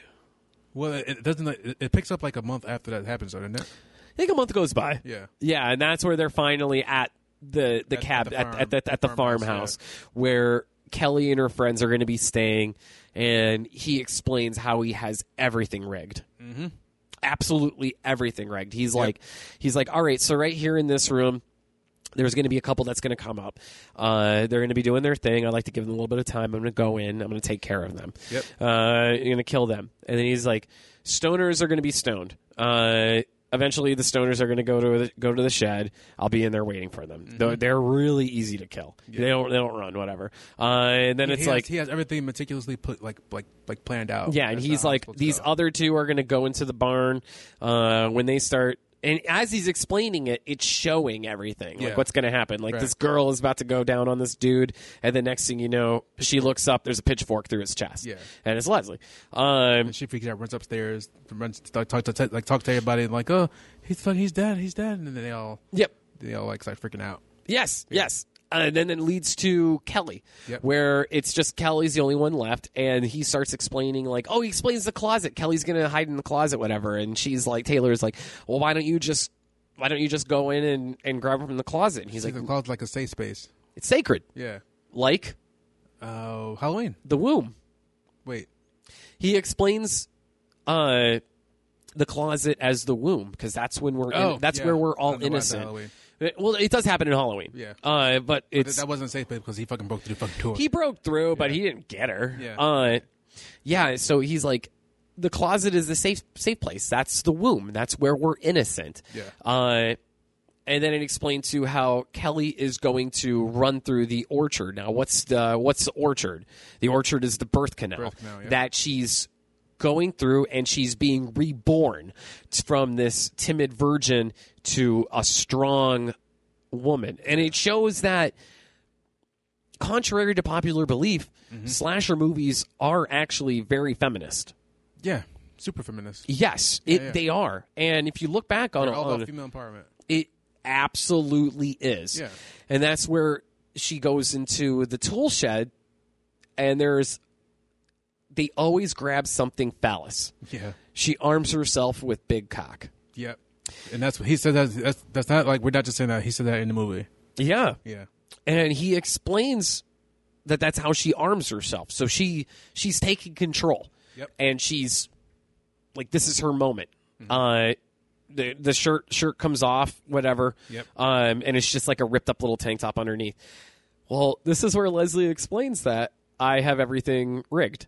He's like, I loosened the head on the sledgehammer. I sawed the top off of the axe, and he's going through everything in there. He's like, everything's fucking rigged. Yeah. You go out the window. He's like, and they will go out the window on the second floor because they're fucking idiots. Yeah. All the windows on the first floors are like nailed shut. Nailed shut. Yeah. Why won't they bash through it? It was one of the questions. And he's like, you think they would, right? But Yeah, they never do. They just try to open it. He's like, however, second floor, that's desperation. They will gladly jump through a window. Yes. And you've seen it. Yeah. You've seen it. Second floor, Jason's right there. There's no place to go. Yeet. Yeah. Right out the window. Right out the window. Yeah. But that's where Leslie rigged the branch. Yes. He saws it, so as soon as you get on the... As soon as he like touches the fucking branch like breaks and she like falls and dies. Fucking phenomenal. Yeah. Absolutely. And he has everything rigged up to a little remote control that he could turn the lights off. Yeah. So he doesn't even have to get to the breakers. Yeah. Yeah, he just does it. Switch just hits his thumb on it. It is. It absolutely is. So you never have to actually cut the power. He could just click it right there. Boom. Done. Lights out. So that's when we get to his final preparations. Yes. He does like one last walkthrough of the place. Yep. And he's getting his makeup ready. Yeah. There's a scene of him like starting to put on makeup, and Taylor's like, "What's all that for?" And he's like, it's like a kind of like a flame retardant paste.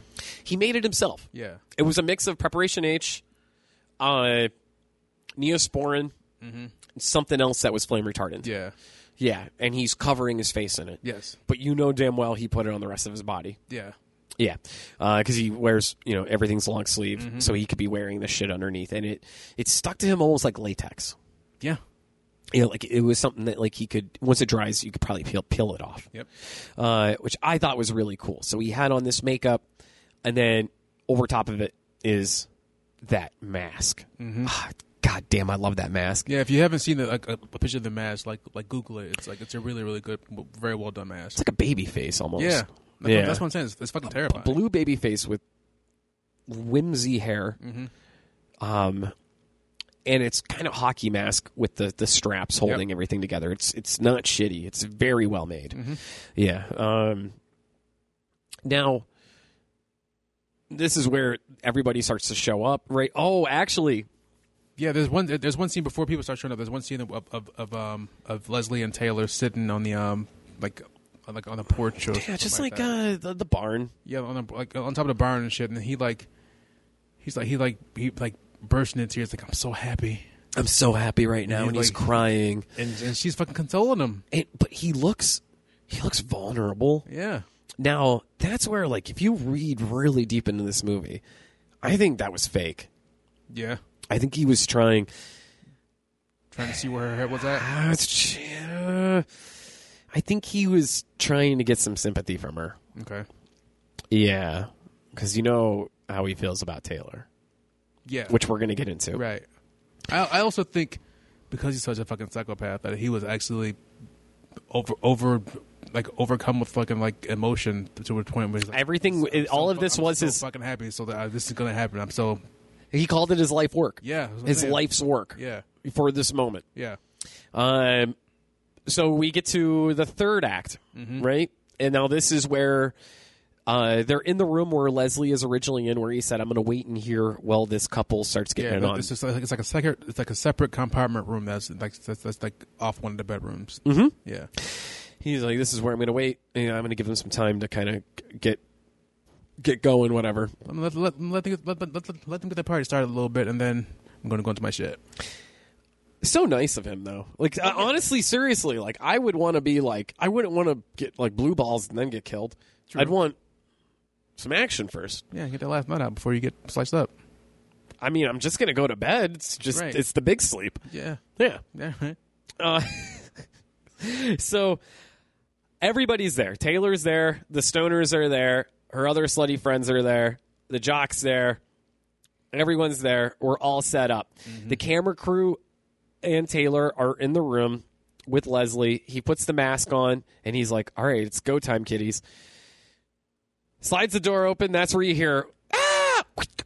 Yeah, you hear the impalements of the gimmick he's using. What is it called again? Oh, it's a sigh. A hand sickle. Okay, hand sickle. Yeah.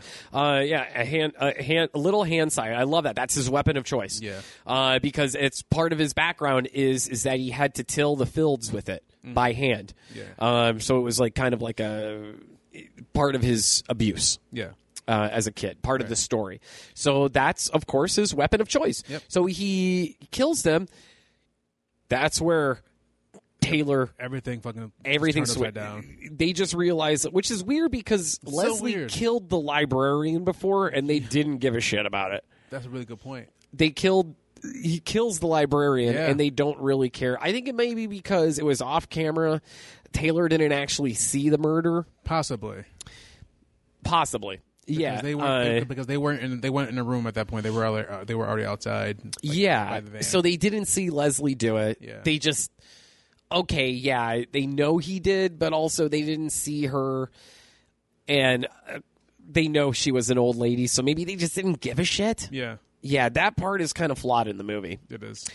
But this part where he kills the young couple, and then their reaction to him actually doing it is like, "Oh fuck, this is actually happening." Isn't it? even Doug and Todd, who are so cool the whole time, are just like, "Oh my god." Yeah. Because at this point, they're accomplices to murder. Yes. Yeah. 100%. Yeah. They got it on film. Mm-hmm. Yeah. They're there. They know he's going to do it. They didn't try to stop him. No. Yeah. No. And if you go back, Taylor helped with the brick thing. Brick thing. Yep. They filmed everything. They also everything at the library that happened. They have all of that. Yep. So that's where he has another switch where he takes his mask off. He's like, all right, you know what? Everyone out. Let's go. Right now. And he just shoos them to the van. And he's like, you guys got to go. Yeah. He says, you have that look, and they're like, what look? It's like, you have that we can't just stand here and let this happen look. I love that. Yeah. I absolutely love that. He's like, this is my life's work. Mm-hmm. And he does a little poundy pound. He's like, I wish you all the best. Yep. Gives Taylor, he's like, Taylor, come here. Gives her a big hug. Mm-hmm. And she's kind of crying. She's like, you don't have to do this. And he's like, look, after tonight, I'm either going to go into hiding, I'm going to get caught, or I'm going to be dead. Yeah. So let's just say our goodbyes. Right yeah, like this is it. Now, right before this scene when he kills the two, he explains how he rigged the cars and he has a handful of spark plugs. Yep. He's like, I got these spark plugs here. Mm-hmm. Now, we'll get to that in a second. Mm-hmm. All right, so Leslie goes off. He walks off, and he's like, all right, I'm going to do the rest of this. That's where it turns into a 1980s slasher flick. Yeah. Everything changes. The Yeah, documentary crew puts their shit away. Goes off, and it goes from documentary to like actual like movie studio film movie. So that's where we're like, we got to go fucking warn these kids. Yes. Yeah, so they get inside. Like you said, they have that look. So they absolutely they all like 100% like her more than the guys. So the guys like fuck this, let's just go. They know it's wrong, but they're like, fuck, all right, fine, Taylor, we'll do it. Yeah. So they get inside. They start to like explain to these kids. Those fucking kids are so baked out of their minds. Yep. Whatever. The two kids are on the couch, like high as fuck, high as they can be. And that's where the one girl runs in, and they're like, he's dead. Wait, no. They Taylor, Todd, and I can't think of the homeboy's name. I can't. I knew it. Yeah, I said it so many times. She just said like 30 seconds ago. Shit. Fuck. I forgot it too. Well, Taylor, Todd, and the fucking other homeboy, they all go upstairs to try to fucking find Kelly. Yeah. And they open the door, and Kelly's getting smashed the fuck out. It's like she's riding reverse cowgirl. Yeah. She is not a virgin like fucking no. I thought she was. Not at all, man. Yeah. So she's completely getting on it. So we had Doug, right? Doug, thank you. So okay, Doug and Todd. Todd's the fat bulk guy. Mm-hmm. Doug is the skinnier one. Yes. All right. So that's where they say, like, oh my God, Kelly, you're not a virgin? Yeah. What happens if Leslie finds out about this? Then he's gonna kill everybody. They all come back downstairs and fucking that's when the girl comes back. The girl comes running in. They're like, "Oh, he's dead! He's dead! What? He killed him! I don't know. Somebody killed him!" Yeah. And that's where everybody starts running out. And that's where the stoners run to the shed. Yeah. The stoners get taken out. It's kind of funny. It kind of gets like Scooby Doo. A little Scooby-Doo-ish, which this scene right now with the two stoners, I love that one of them is Asian. Yeah. When they go into the shed and they see Leslie in there, they're like, whoa, check out the scarecrow. Kind of reminds, and you pointed it out too. The Friday remake. The 2009. Yeah. With that long drawn-out scene where the kid is like playing hockey in there. Yeah, like, who the fuck does that on their own? Good God, yeah. And then like, he hands Jason the hockey stick, like, here, this belongs to you. Yeah, and then he gets killed. Yeah, so that's kind of like this scene, because Leslie's just standing there like a scarecrow and then kills the two stoners. Yes. Where do we go from here? It goes from that to, I think it goes back to the house. Okay. Because honestly, this is where I kind of like, just like I didn't have enough time to write notes. Oh, that's fine, man. That's fine. So this is where everyone's panicked. Yeah. And they eventually get to the barn, right? Hold on, let me see. This is also the point. They're back at the house, and Taylor's like, Kelly, you have to rise up and be like the hero for this fucking story. And Kelly's like, fucking why? What does he want? That's where she's like, no, fuck you, and she jumps out the window. No. Like Taylor was like you're his survivor girl, and she explains to Kelly like you're the one who's like that's okay. And then they from that point they go. They all kind of do the whole like, yeah, you're a fucking virgin. Look, fuck you, bitch. I'm sorry, I'm sexually active. Yeah. So then that point they go from that point that they run about. I think they run outside to the cars at that point, and then they find the two actual. Well, the kids say that their tires were slashed. Yeah. Slashed. Right. So Leslie slashed their tires. Where do you think those spark plugs came from? The van. Bingo. Yeah. Taylor's van. Leslie had this whole thing planned out. Yes. Now, this is the fucking part that just blows your fucking mind. So, wait. So before we go to that part, first, they all run out to the van. They fucking find the couple that was supposed to be in the bedroom because the couple, their partners, there's a part early in the movie where Leslie's like, I'm going to leave the two bodies upstairs in the bedroom so that way when Kelly like opens the door and sees the Mako bodies, she freaks out. But because the movie switches, and Kelly's not the fucking final girl, they find the two bodies of the two people he killed initially in Taylor's van.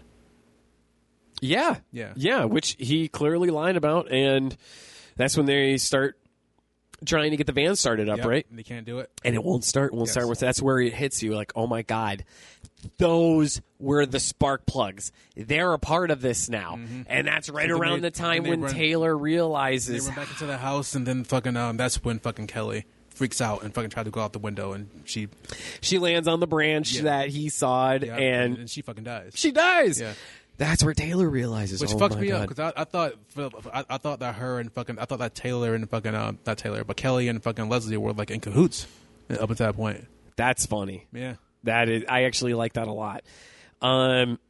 This right now, if you want to turn the podcast off, if you haven't seen this movie, turn it off right now because we're going to start spoiling shit. Spoiler alert. All right, spoiler alert in 5, 4, 3, 2, 1. Taylor is the final girl. Yes, she is. This whole time it was her. Yep. She's a virgin. Yes. And it's revealed when they actually get into the barn and they fucking go up to the like either the middle or top of the fucking barn. And Taylor starts doing the whole he knew. She puts it all together. He knew the whole time that she was a virgin, that she was the one to go after. Yeah. And isn't that where Doug or Todd? Which one was the skinny one again? I think it was Todd.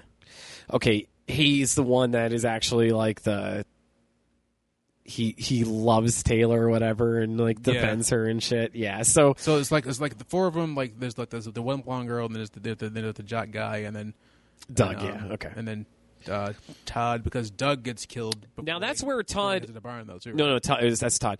Todd's the fat guy. He's Bulk. Okay. All right. So Todd does the whole Leslie didn't plan for this. Hey Leslie, you know the way you said no one gets away? Well, fucking look at me! Yeah. And he starts running away. Tries to run away from the group.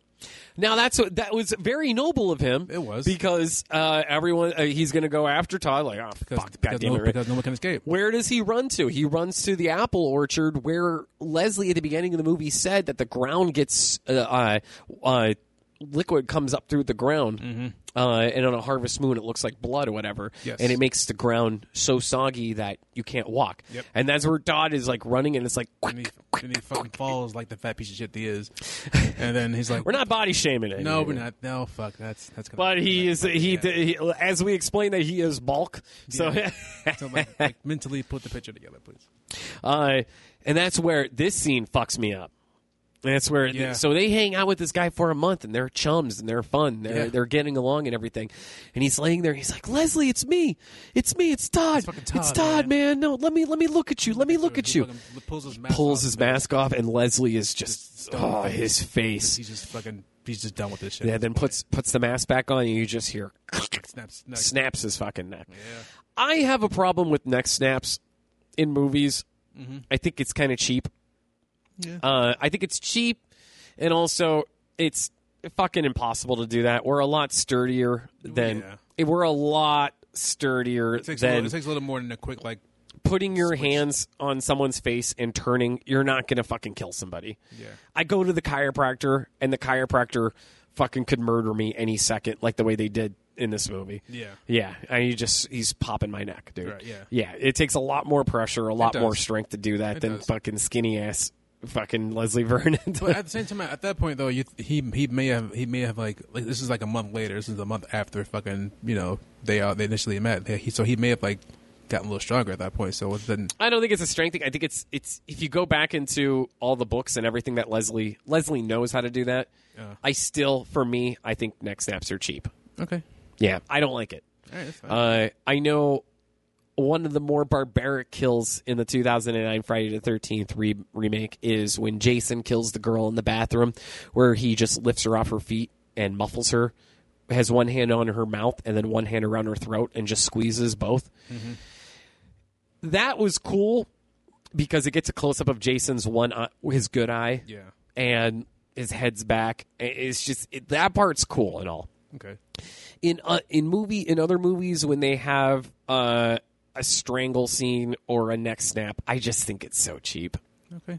I'm not gonna knock you for it, but I could have done without that. Now you mentioned that you wish these scenes were gorier. I do. They aren't. For me, it didn't need it. I mean, I do appreciate. That too, appreciate gore. I really do. I love gore so much. I mean, I guess considering the story and like the time, considering it's like it's in the same universe as like Elm Street and Friday and fucking Halloween and Child's Play, and so I guess the gore isn't. It's not. It wasn't necessary. Yeah. It didn't need it. And especially this was during. It was a breath of fresh air because at this time in 2006, torture porn was the main thing. Yeah. That torture porn was at its peak. Hostel and Saw, man. Those were the go-to. Also, that was around the time when I Spit on Your Grave kind of had a comeback. Yeah. With the remakes and stuff, and then or sequels. I don't know what the fuck came first, the sequel or the remake. That part's kind of foggy. But yeah, in 2006, I thought it was a breath of fresh air. Okay. It really was. I mean, there was gore. Yeah. It just wasn't a lot. Yeah. It was just a little blood spray here and there. Yeah. They didn't really go as far as to show prosthetics or limbs getting ripped apart or anything like that. They also didn't have the budget to it for it either, too, though. I don't really want to get into what the budget was for the movie because the reason why is after this weekend, I actually found out that on IMDb and Wikipedia and stuff like that, when they show a budget, never believe it. Really? It's all bullshit. No way. Yeah, Adam Green, they talked about like the budget for Hatchet 4, which is titled Victor Crowley. And Joe Bob's talking about the budget, whatever, and he's just like, Adam Green was like, wait, what? We had that much? Oh. And Joe Bob's laughing, whatever, and Joe Bob's asking him what the real budget was, and he's like, I'm not allowed to tell. Oh, wow. He's like, I can't say how much it was, but it wasn't that. Sure. And then I guess Joe Bob and Roger Corman had a conversation years ago where it was, if Roger Corman bought a movie, rights and stuff like that, he would list the budget for less than what it was worth. Fuck, am I getting this wrong? Either less than what it's worth or more than what it's worth. But if you shot the movie and it was your movie, you put out that it was more than what it was. So yeah, it was Roger Corman actually like told Joe Bob this. Yeah. So it's like budgets that you see on IMDb, Wikipedia, and shit like that isn't real. Oh, shit. Yeah, I hate that. I know the movie made like 69,000 something for a box office. Mm-hmm. I don't know how much it made like with distribution or anything like that. Yeah. Which I know the movie is kind of starting to really pick up like a cult following. Yeah. And Fright Rags just released, well, not just. A year ago, Fright Rags released a series of shirts. Mm-hmm. Picked one up that's kind of a play on Friday the 13th. It's really cool. Fright Rags have really cool behind the mask shirts that everyone should fucking check out. All right. Yeah. All right. So back to the movie. Yes. All right. So we got Taylor's realization. She's the final girl. Yep. We're in the barn. That's where we get Doc Halloran shows up. Yep. Todd hits her with a fucking hits him with a shovel, right? Yeah. Yeah. Which I don't know why, but this scene made me laugh so fucking hard. Something about Robert Englund getting knocked out. Robert Englund can fucking act. Yo, hell yeah, you can act. Dude, Robert Englund is awesome. He's so good. If you haven't seen this movie, Tobe Hooper made a slasher called Eaten Alive, which came out after Texas Chainsaw Massacre, and the opener is Robert Englund at a whorehouse trying to get what he paid for. And the way he's creeping on this chick and moving around, it's like watching Freddy Krueger. But not in makeup. Not in makeup. Like, wow. he's just Freddy Krueger. Yeah. He can't help but to go back to that fucking role. Even when he's this is before he was Freddy. It was before. But there's a part where, like, because it's beginning of Eaten Alive. It's he's like, my name's Buck. I'm raring to fuck. That's the opener. No shit. And he's unbuttoning his belt. He takes off his belt buckle and stuff, and he's like, "Now I won't get what I paid for. Oh, wow. So why don't we try something different now? Get up on them knees." And he's alluding to that he wants to put it in her butt. And she's like, "No, not like that." And he's like, "Well, come on now. I won't get what I paid for." And he's kind of roughing her up a little bit. She gets off the bed, and as she gets off the bed, he drops down on the floor. And he does this slow lurk towards her, and his arm is actually hanging a bit, almost like the glove is in his hand. Sure. I'll play this for you if you come over this week. Yeah. Before if we get together to watch the movie that we're going to review for next week, I want to show you the opener to Eaten Alive, because you will look at this very young babyface Robert Englund and go, "Oh my God, he's Freddy. He is just always Freddy." Shit. Yeah, but. Okay, so Robert Englund gets knocked out. Doc Halloran gets knocked out, which is fucking hilarious. And then that's where Leslie, which is the most brutal murder. Leslie kills the one teen who looks 30. That's where he has like a widow's peak, and he has all the lines in his forehead. He looks older than me. I'm going to be 37 in a week. Yeah. He uses the hole digger. No, not that one. Wait. This is where he beats the fuck out of the kid. Like, he punches the shit out of him, then wraps a rope around his neck and pushes him up. I think that's so brutal. Yeah. The goriest scene of the movie is where he kills the kid with a post hole digger by taking his heart out and putting it in his hand. Yeah. But it's just a bloody heart. Yeah. It's not. It doesn't. When it comes to brutality, this was fucking brutal. Yeah. Yeah. That scene was fucking cool. And then What do we have here? We got fucking Doug or Todd. Oh, god damn it.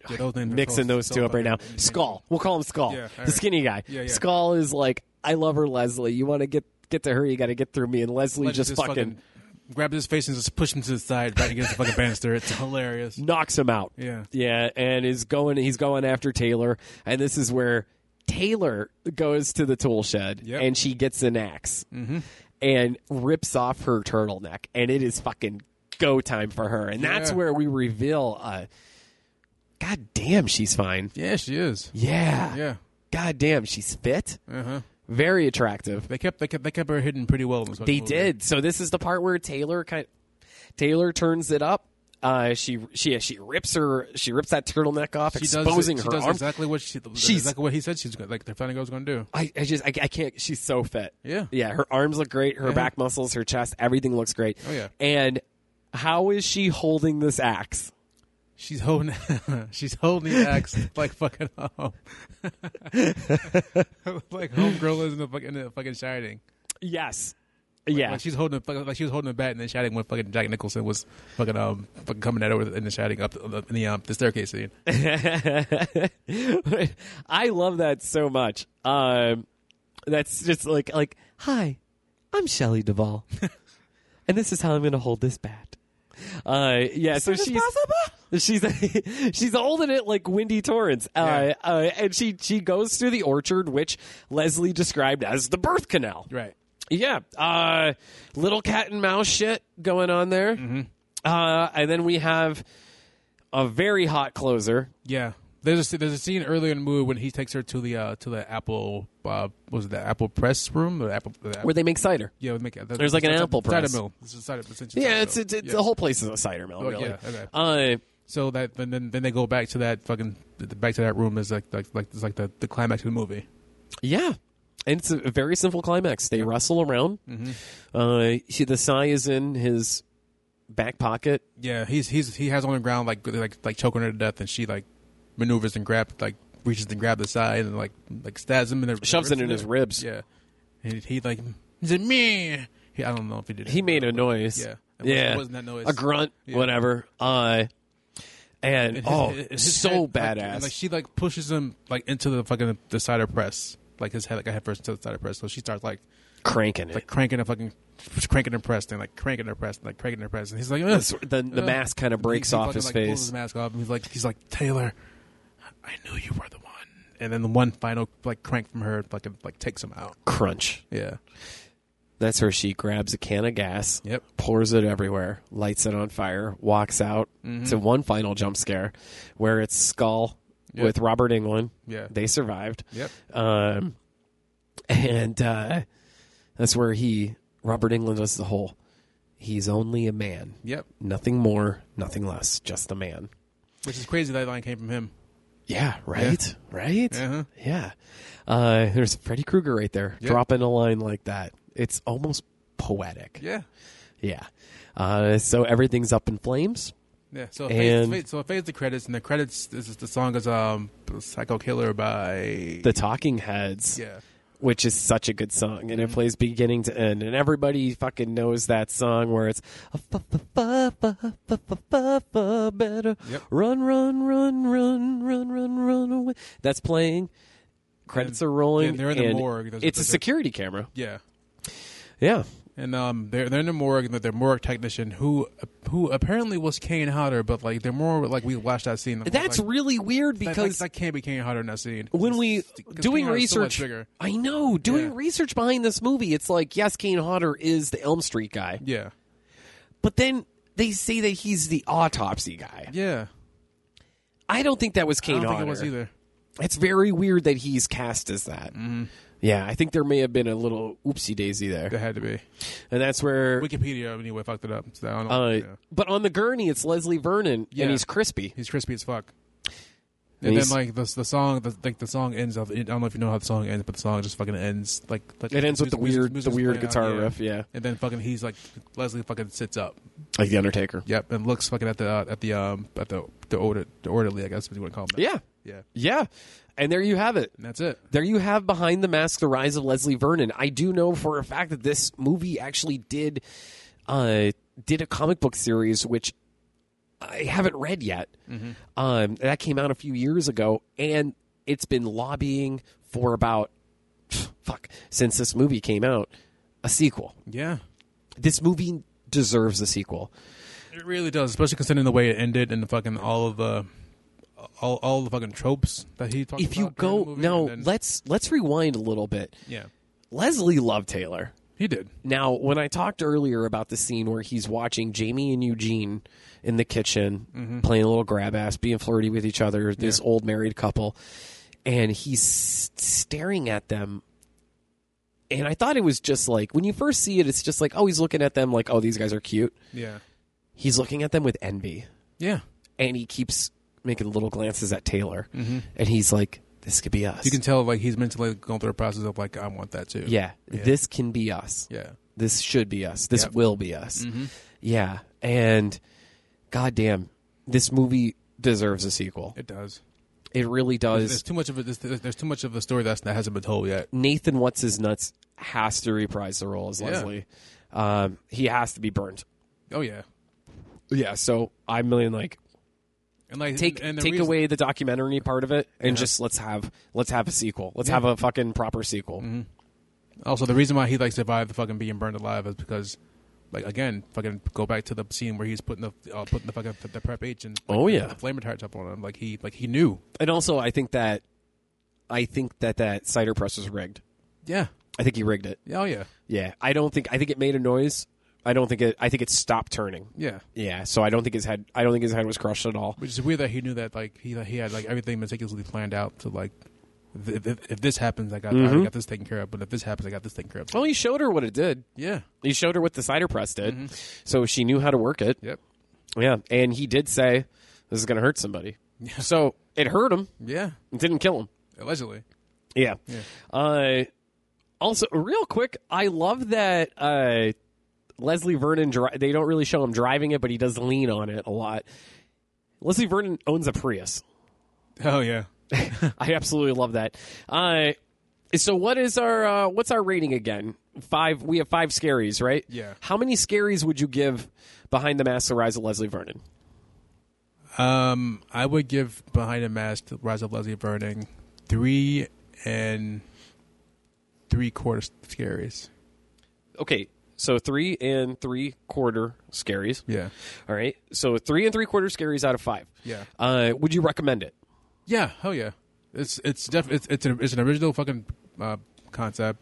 The acting it does start out a little slow, honestly, to me anyway. Which I prefer. Well, yeah, I mean, I'm not complaining about it. It does start slow, but it grabs you. It picks up. Yeah. With the fact that they mentioned Jason Michael Freddy right away. Yeah, absolutely.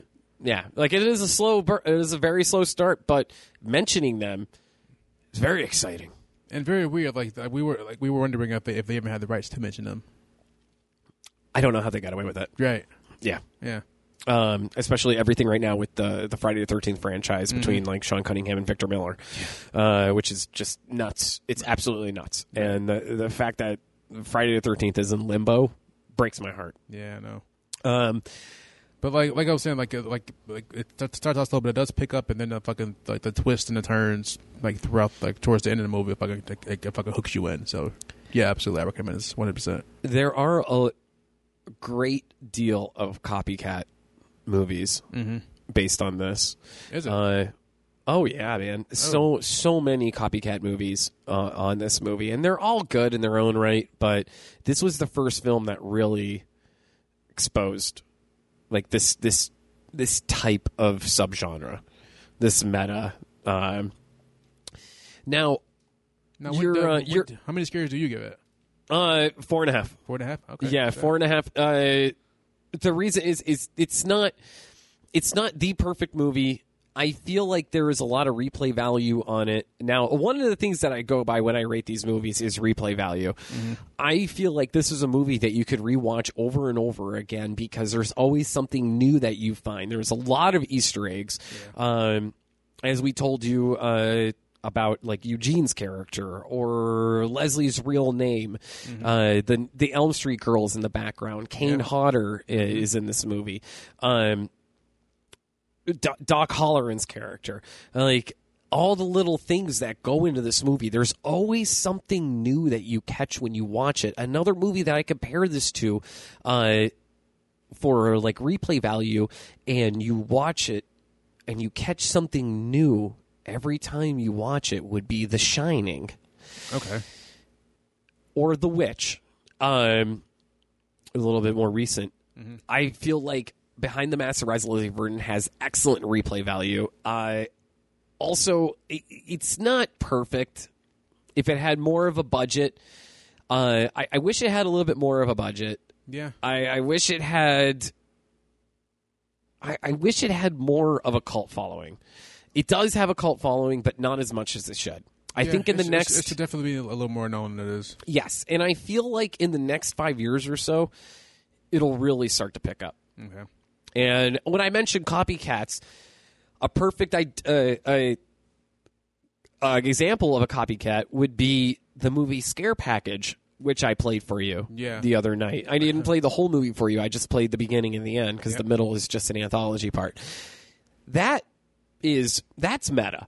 Yeah. And that's that whole like where they're showing they got the girl on a treadmill and they have the killer on another treadmill and the girl keeps falling. Yeah. Yeah, like that's funny. Yeah. But it's also it's kind of cheap at the same time. This movie was very original. Yeah. Very, very fucking original. And this came out around the same time when it was just all torture porn. Mm-hmm. I was drawn to this movie just because I saw the trailer and I was renting it from Blockbuster almost every other weekend. Yeah. So, yeah, I give it 4.5. Okay. It's almost 5. It's damn near perfect, but not quite. All right. There were only one set of boobs in it. They were great boobs, though. They were. It was a close-up of it. Yeah. I feel like it needed, and I hate sounding like this, but I feel like it needed some more boobs. It could have been edited a little bit better. It could have been a little bit longer. This is actually one of the movies where I say there should have been a little bit more. Yeah. I wish there was a little bit more with Eugene. I do too. Scott Wilson's character. Yeah. Very, very good character. Oh, yeah. I wish there was more with Eugene, either at the end of the movie or just another scene with him. There's only really 2 scenes with just Eugene. 2, yeah. But overall, highly recommend this movie. Yeah, definitely fucking watch But it. I only recommend this movie to people that are legitimate horror fans that have seen plenty of slashers. Yeah. This isn't something you're going to show your cousin that maybe has seen. Yeah, because you won't get it if you don't know the genre. Yeah, or they'll laugh a little bit about the whole, like, oh, the cardio thing, whatever. Like, oh, that's funny. Yeah, I get it. But, yeah, this movie's fan service. Yeah. Yeah, absolutely. Yeah. If there isn't a sequel, I hope... I hate saying this, but I hope it's rebooted. Okay. Who would you cast as the leads, though? Oh, that's tough, dude. Yeah. That's really tough. I don't know. I don't know. That's for... I'd have to actually really think about that. Yeah. But a reboot of Behind the Mask of Leslie Vernon with a bigger budget would be pretty cool. Yeah, hell yeah. Or even just like a soft reboot. Like, not exactly a sequel, but just like a different movie of it. Yeah. Yeah. And it's been over 10 years, but I think Nathan What's-His-Nuts could reprise the role as Leslie Vernon, considering that's his only real role. Right. Yeah. But yeah, man. So, for next week... Yeah, okay. I just watched the sequel, and this was one of the movies that I wrote on the list last week. All right. And this is actually me deciding. So, that's fine. Okay. For episode 4, we are going to continue the slasher craze that we're on right now because this has been kind of our thing, but we will mix it up eventually. Read that. Oh, okay. All right. Slumber Party Massacre. Oh, would you actually want me to read it? Read it? Yeah, man. Oh, yeah. No. We are going to review Slumber Party Massacre for next week. All right. The original. Okay. written and directed by a female, and just a very phenomenal movie that sprung 2 sequels, one of which is incredibly goofy. And we'll talk all about that next week. Guys, thank you so much for joining us. On behalf of Will, I'm Micah, and make sure you follow us on our social medias as well. Damn That Scary Pod on Instagram, Damn That Scary Pod on Twitter, and follow us on the Facebook, DAMN That Scary, because Facebook is weird. Yeah, and hit us up on social media with anything you want. If you have any recommendations for us, hit us up. And honestly, if you want us to review a horror movie you made personally, I am all fucking about that. Yeah, we're definitely all about fucking actual that. If you have a short, if you have a faux trailer, anything like that, send it to us. Yeah. We will gladly review it on this show, yeah, and also on our social media pages. 100%. And we'll be honest. Yeah. But thank you so much for putting the social media over, Will. Yes, sir. Yep. So anything else, buddy? No, man. It's just thank you guys for listening. This has been I say this every week, but this has been a fucking really good time. This is just episode 3, man. We're just getting started. I know. The sky's the limit right now. Yeah. So, of course, we have episode 4, and I promised us Art the Clown in the future. Yes. So that's coming up really soon. Sweet. David Howard Thornton will be on the show, and then also we will be having some other guests on the show after we do a few more episodes and really get cranking on this. Yeah, we have a few cool things in the pipelines. Oh, yeah. Hey, guys, on behalf of Will and myself, I just want to say, keep it spooky. There you go.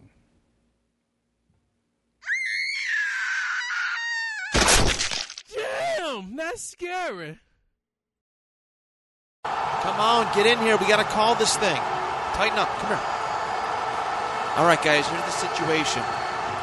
2 minutes left, 0 timeouts, down by a touchdown. We got to drive 75 yards. All right, we can do this thing. I believe in each and every one of you. But real quick, did you guys know that the 2 Point Conversation podcast runs 5 days a week, Monday through Friday, with various co-hosts and different themes every day? And then you can listen to them on bicbp-radio.com, Apple Podcasts, or Spotify. So what's the play? All right. Come on, hurry up. Get to the line and just run, and I will get it to somebody. All right? Come on 3.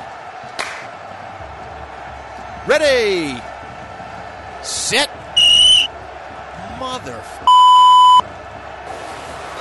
Delay of game. Offense.